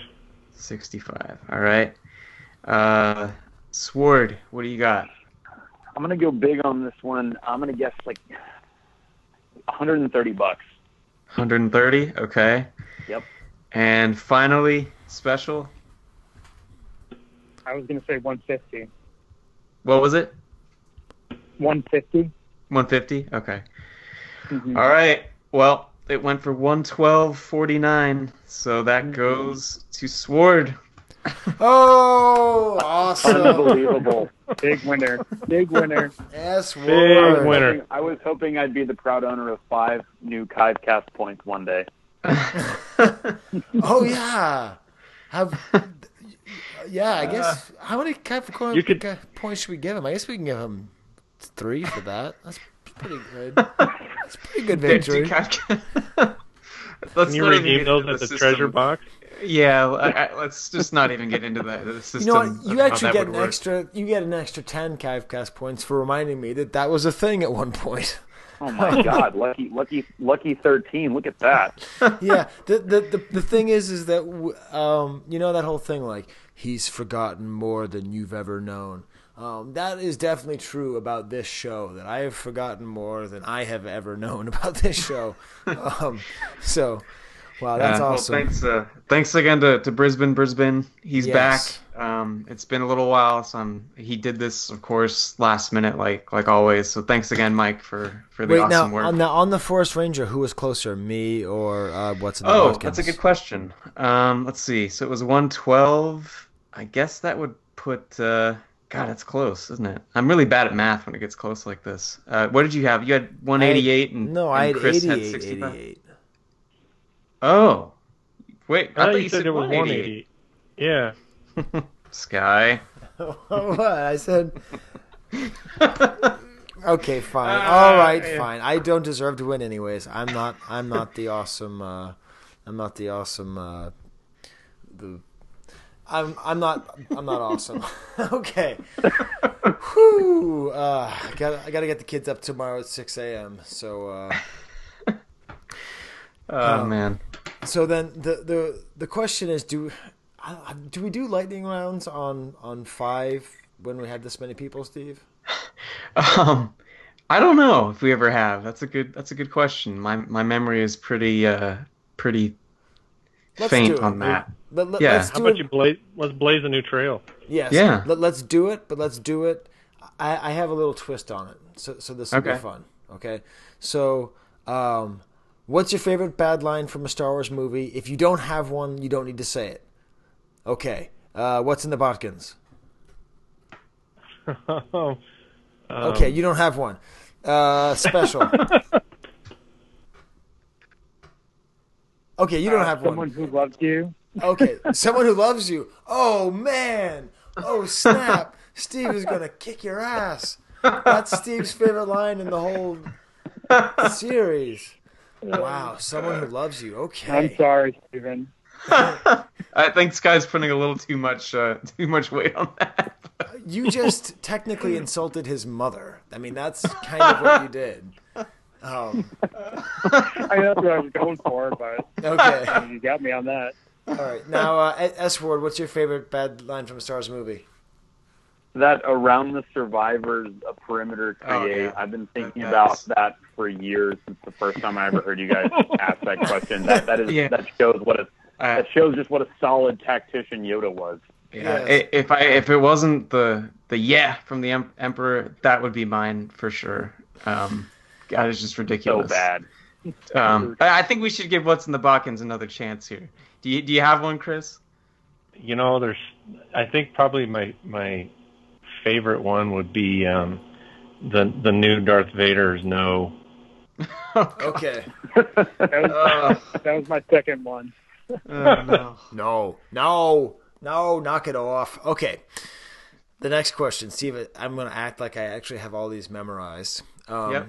If there was a gigantic flaming ball that hit a comet that broke into pieces and hit Exeter, New Hampshire, Fort Worth, Texas, and Cheyenne, Wyoming. First of all, after the carnage subsided and all the chuds went away, and you could only grab one piece from the burning embers of your house, what would be the one piece that you'd grab from your collection? Let's start with the grand winner, S. Ward. I would have to go with the first shot mock-up. I love that thing way too much, and I've wanted one of those for way too long to let that go by the way of the looters and whatever else rains down after the giant fireball. Okay, so that is a first shot Rebel Commando, and that's on a different card back. Is that right? It is. It's on a Lando Empire 48 back card back, and they were used. Basically, it's a first shot figure, and the bubble itself was really put on there for essentially just testing out how the bubbles and trays would work with the new Jedi stuff. Wow. Okay. Now that's a good one. How about you, special lady, Mr. Second Place in the contest? Man, probably my childhood replacement Rebel Commando, and maybe one of those embers would fall on it and recreate my original one. Hey, that's a good call. Well, we're all going to be sending you a burnt up Commando for your birthday in November.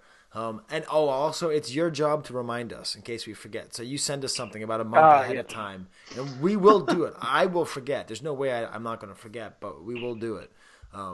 Okay, and then what's in the Botkins? What would be the one item you'd grab? I think at this point, it would have to be the hard copy head. That's such a special piece to me, mostly because my girlfriend at the time, who's now my wife, actually purchased that for me as a gift, and it's pretty much priceless at this point. So I think if there was one thing that I would grab, it would be that, just because of the symbolism it has. Isn't it? It's tattooed on your arm too, isn't it? Chest, yeah, it's on my chest. Chest. Okay, I remember you getting the tattoo. I can remember where. That's awesome. Okay, so if I offered you 300, like 300, like right now, I could PayPal. Have it PayPal ready. Is it good? Okay. Yeah, sold. Now here's the thing, guys. After the comet, so the comet basically broke apart like several thousand miles over the United States, and then just hit the three of your guys' houses, and then the rest of the world got broken down. Society broke down.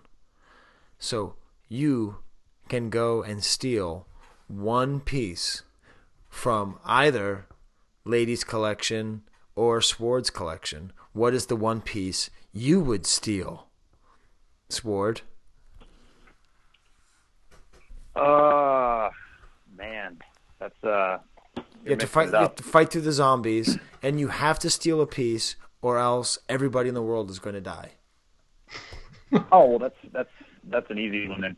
I would absolutely steal Botkin's proto-molded Rebel Commando, because that's one that's kind of high on the list of things that I'd love to see in my own cabinet. Even if that cabinet was, like you said, looted and burned, it would still look pretty good.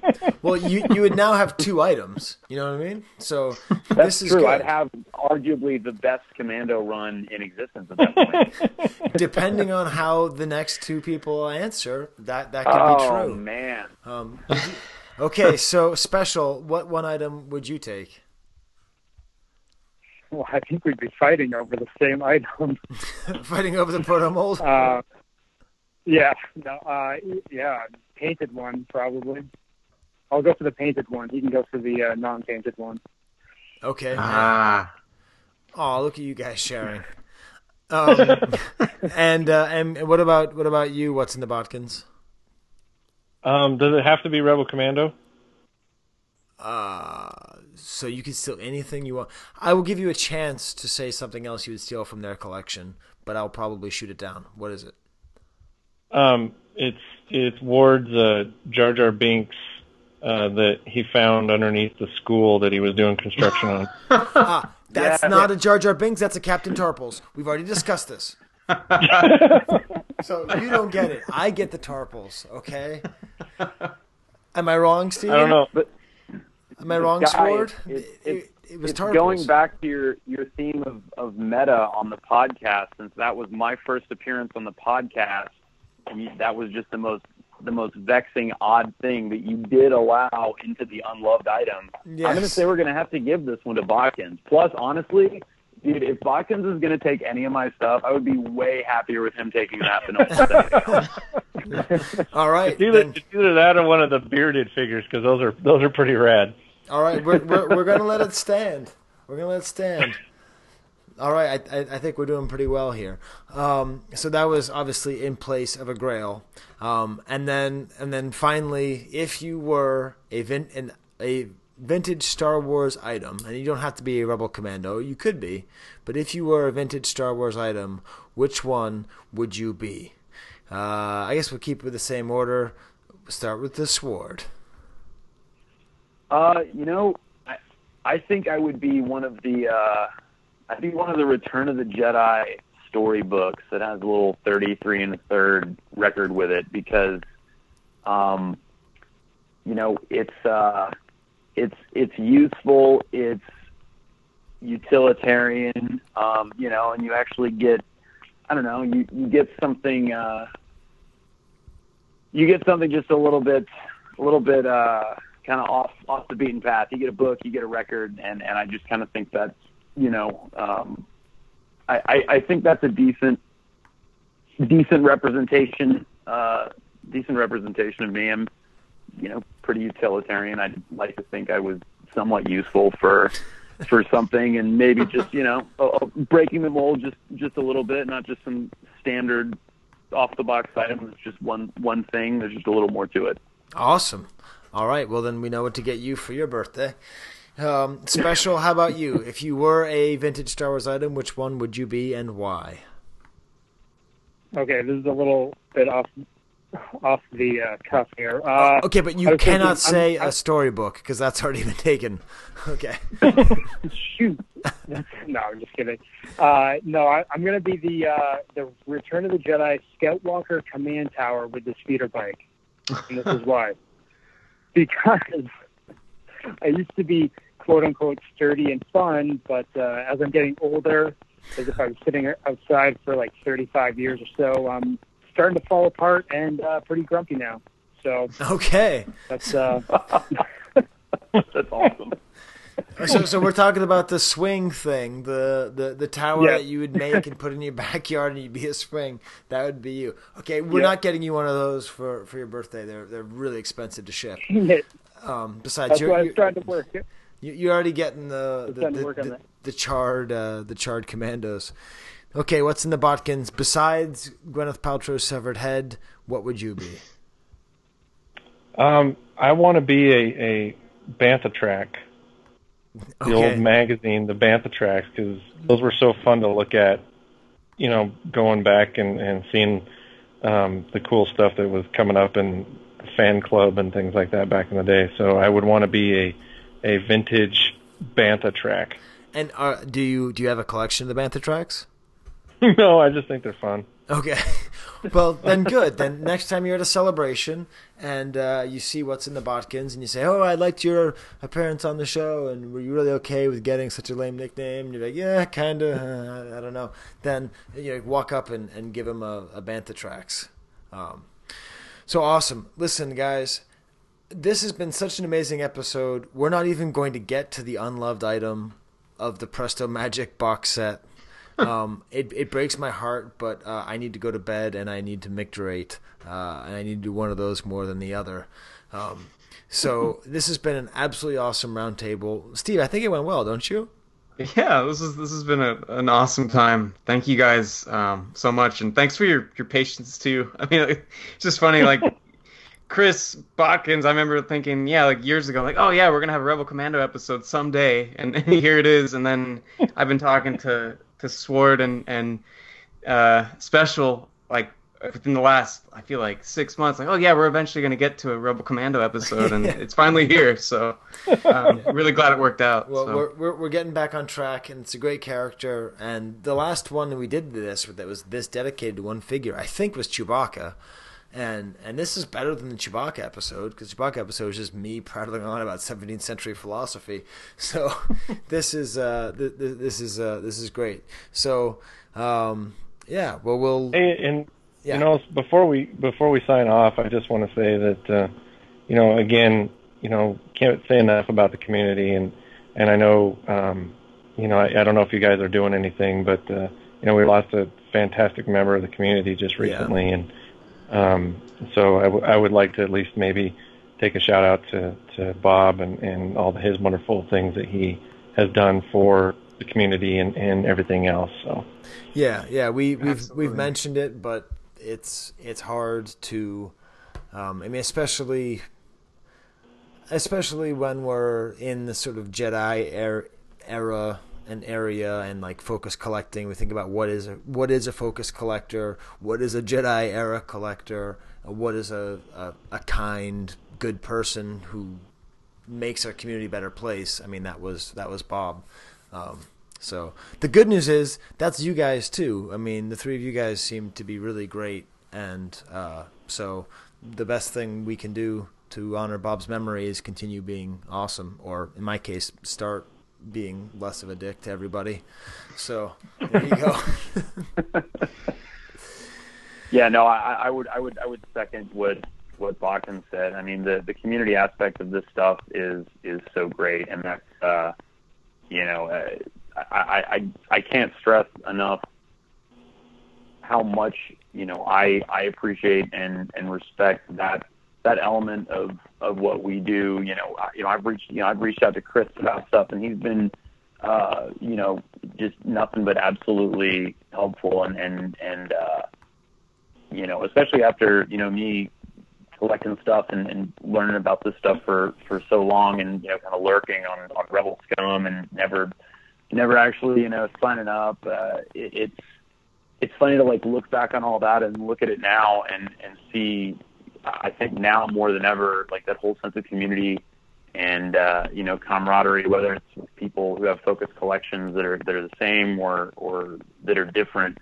I mean, the hobby is so much better because I think we have so many ways to come together and communicate and make things happen when it comes to just, you know, becoming friends with folks or getting pieces you've been after. I mean, there's not enough good that can be said about that. Yeah, it's true. I couldn't agree more. The community aspect of this has been awesome. Love networking with everybody, the support. It's really nice to see that, and you know, you feel like you're a part of something, and it's just great. You know, Steve and I have been on the fence about whether or not to call this episode Commando Love, but we have to call it Commando Love because that's what it's about. You know, we could do a stupid joke about going commando, but we're not going to. It's about love, and it's about commando. And you know what, Steve? I'm going to put in the unloved drop right here. Okay.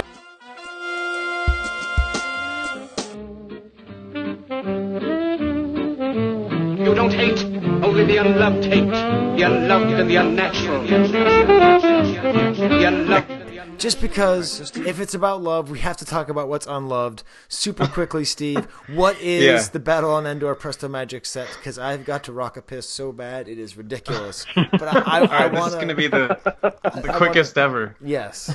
All right. Well, I think one of the earliest unloves we ever did was Presto Magic sets for Empire, and finding Commando stuff. I mean, it's tough. You guys all know this, and I just happened upon a box set on the archive for like the Andor battle, and there are quite a few Rebel Commandos depicted in this thing, and a lot of them just look kind of funky. And one in particular that I noticed when I really looked closely is this one guy looks like a Ghostbuster. I mean, he's got this purple flame shooting out of his blaster, which is unlike anything else in the entire image. And I was just wondering if any of you guys if you ever picked one of these up, and if you ever happen to notice that. I just love the fact that this guy has like a purple flamethrower on Endor, and he just seems to be firing at nothing.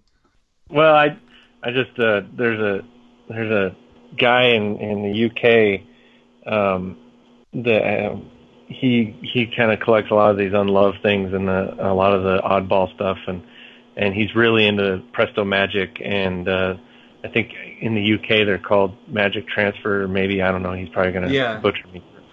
But actually, there's quite a few foreign ones, and they're really not easy to track down. And I've been tempted several times to go after them, and actually I think I might, but it's just one of those things that you get distracted with other stuff. But yeah, I would love to snag some of these because they're fun. Okay, so now, Steve, I'm going to do a market watch on you. There's a new listing, sealed, Return of the Jedi Presto Magic's Battle and Endor transfer set. Oh boy! What do you think it is? On offer for? Oh jeez. Let's go. I want to go with $88.88. Nope. $35. Oh. Hey, that's pretty good. Yeah, I'm telling you, my problem with Presto Magics is it would be impossible for me not to take them out and play with them. I mean, I just love playing with these things so much. It is so exciting and it's such a great toy. And yes, Steve, you're absolutely correct. It does look like the Rebel Commando has a proton pack, which means we also need to make a Ghostbusters custom because... Is this not the most backpack-having character in the whole vintage line? It could be. True. That's the kind of thing I'd talk about for 45 minutes, but I just can't because my back teeth are floating, and I love everybody, and I love the world, and I love Star Wars. I love San Dimas. All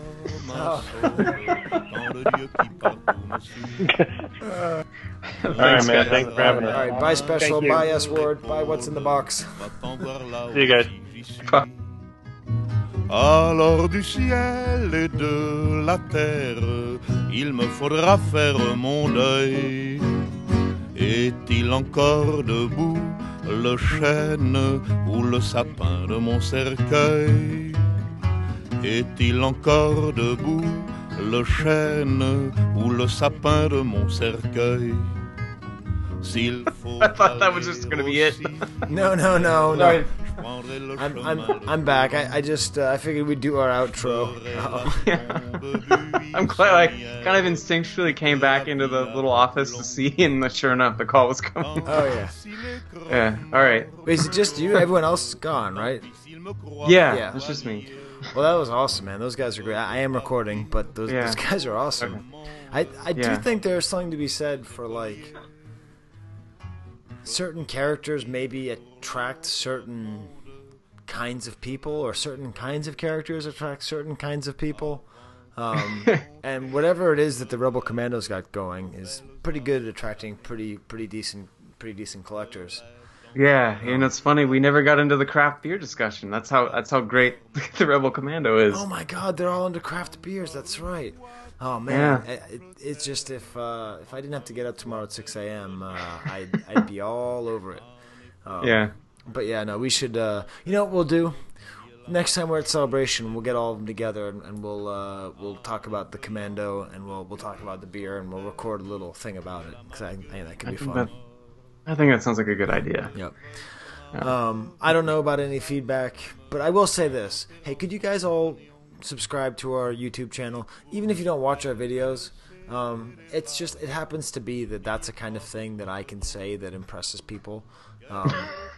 So just sign up. It's cool. We put stuff on there that's fun. And it's not always just the episodes too. Yeah, it's not always just the episodes, and I think we're going to be putting more stuff on there from the archive as well. We're going to try and get Tommy on here soon because Tommy's doing all sorts of crazy stuff with the archive that's amazing. and he often does the updates too, video stuff. Next month it's who again, Steve? Weequay. Yeah. Man, that is not inspiring. It's like, hey, I'm gonna change your mind. Hey, did you know you used to be called Skiffguard? Yep. Okay, how much more do we have left to record? Oh, come on now. Okay. Have a little faith. Have a little faith in the concept here. Right. Well, I do like the guy from Clone Wars, so that's good. Anyways, I gotta go to bed, Steve. This has been a great episode. Yeah, it's been fun. I don't think we need to do any more mushy stuff. It's all very good. And wampa wampa. Adios. Ma porte fermée pour cause d'enterrement.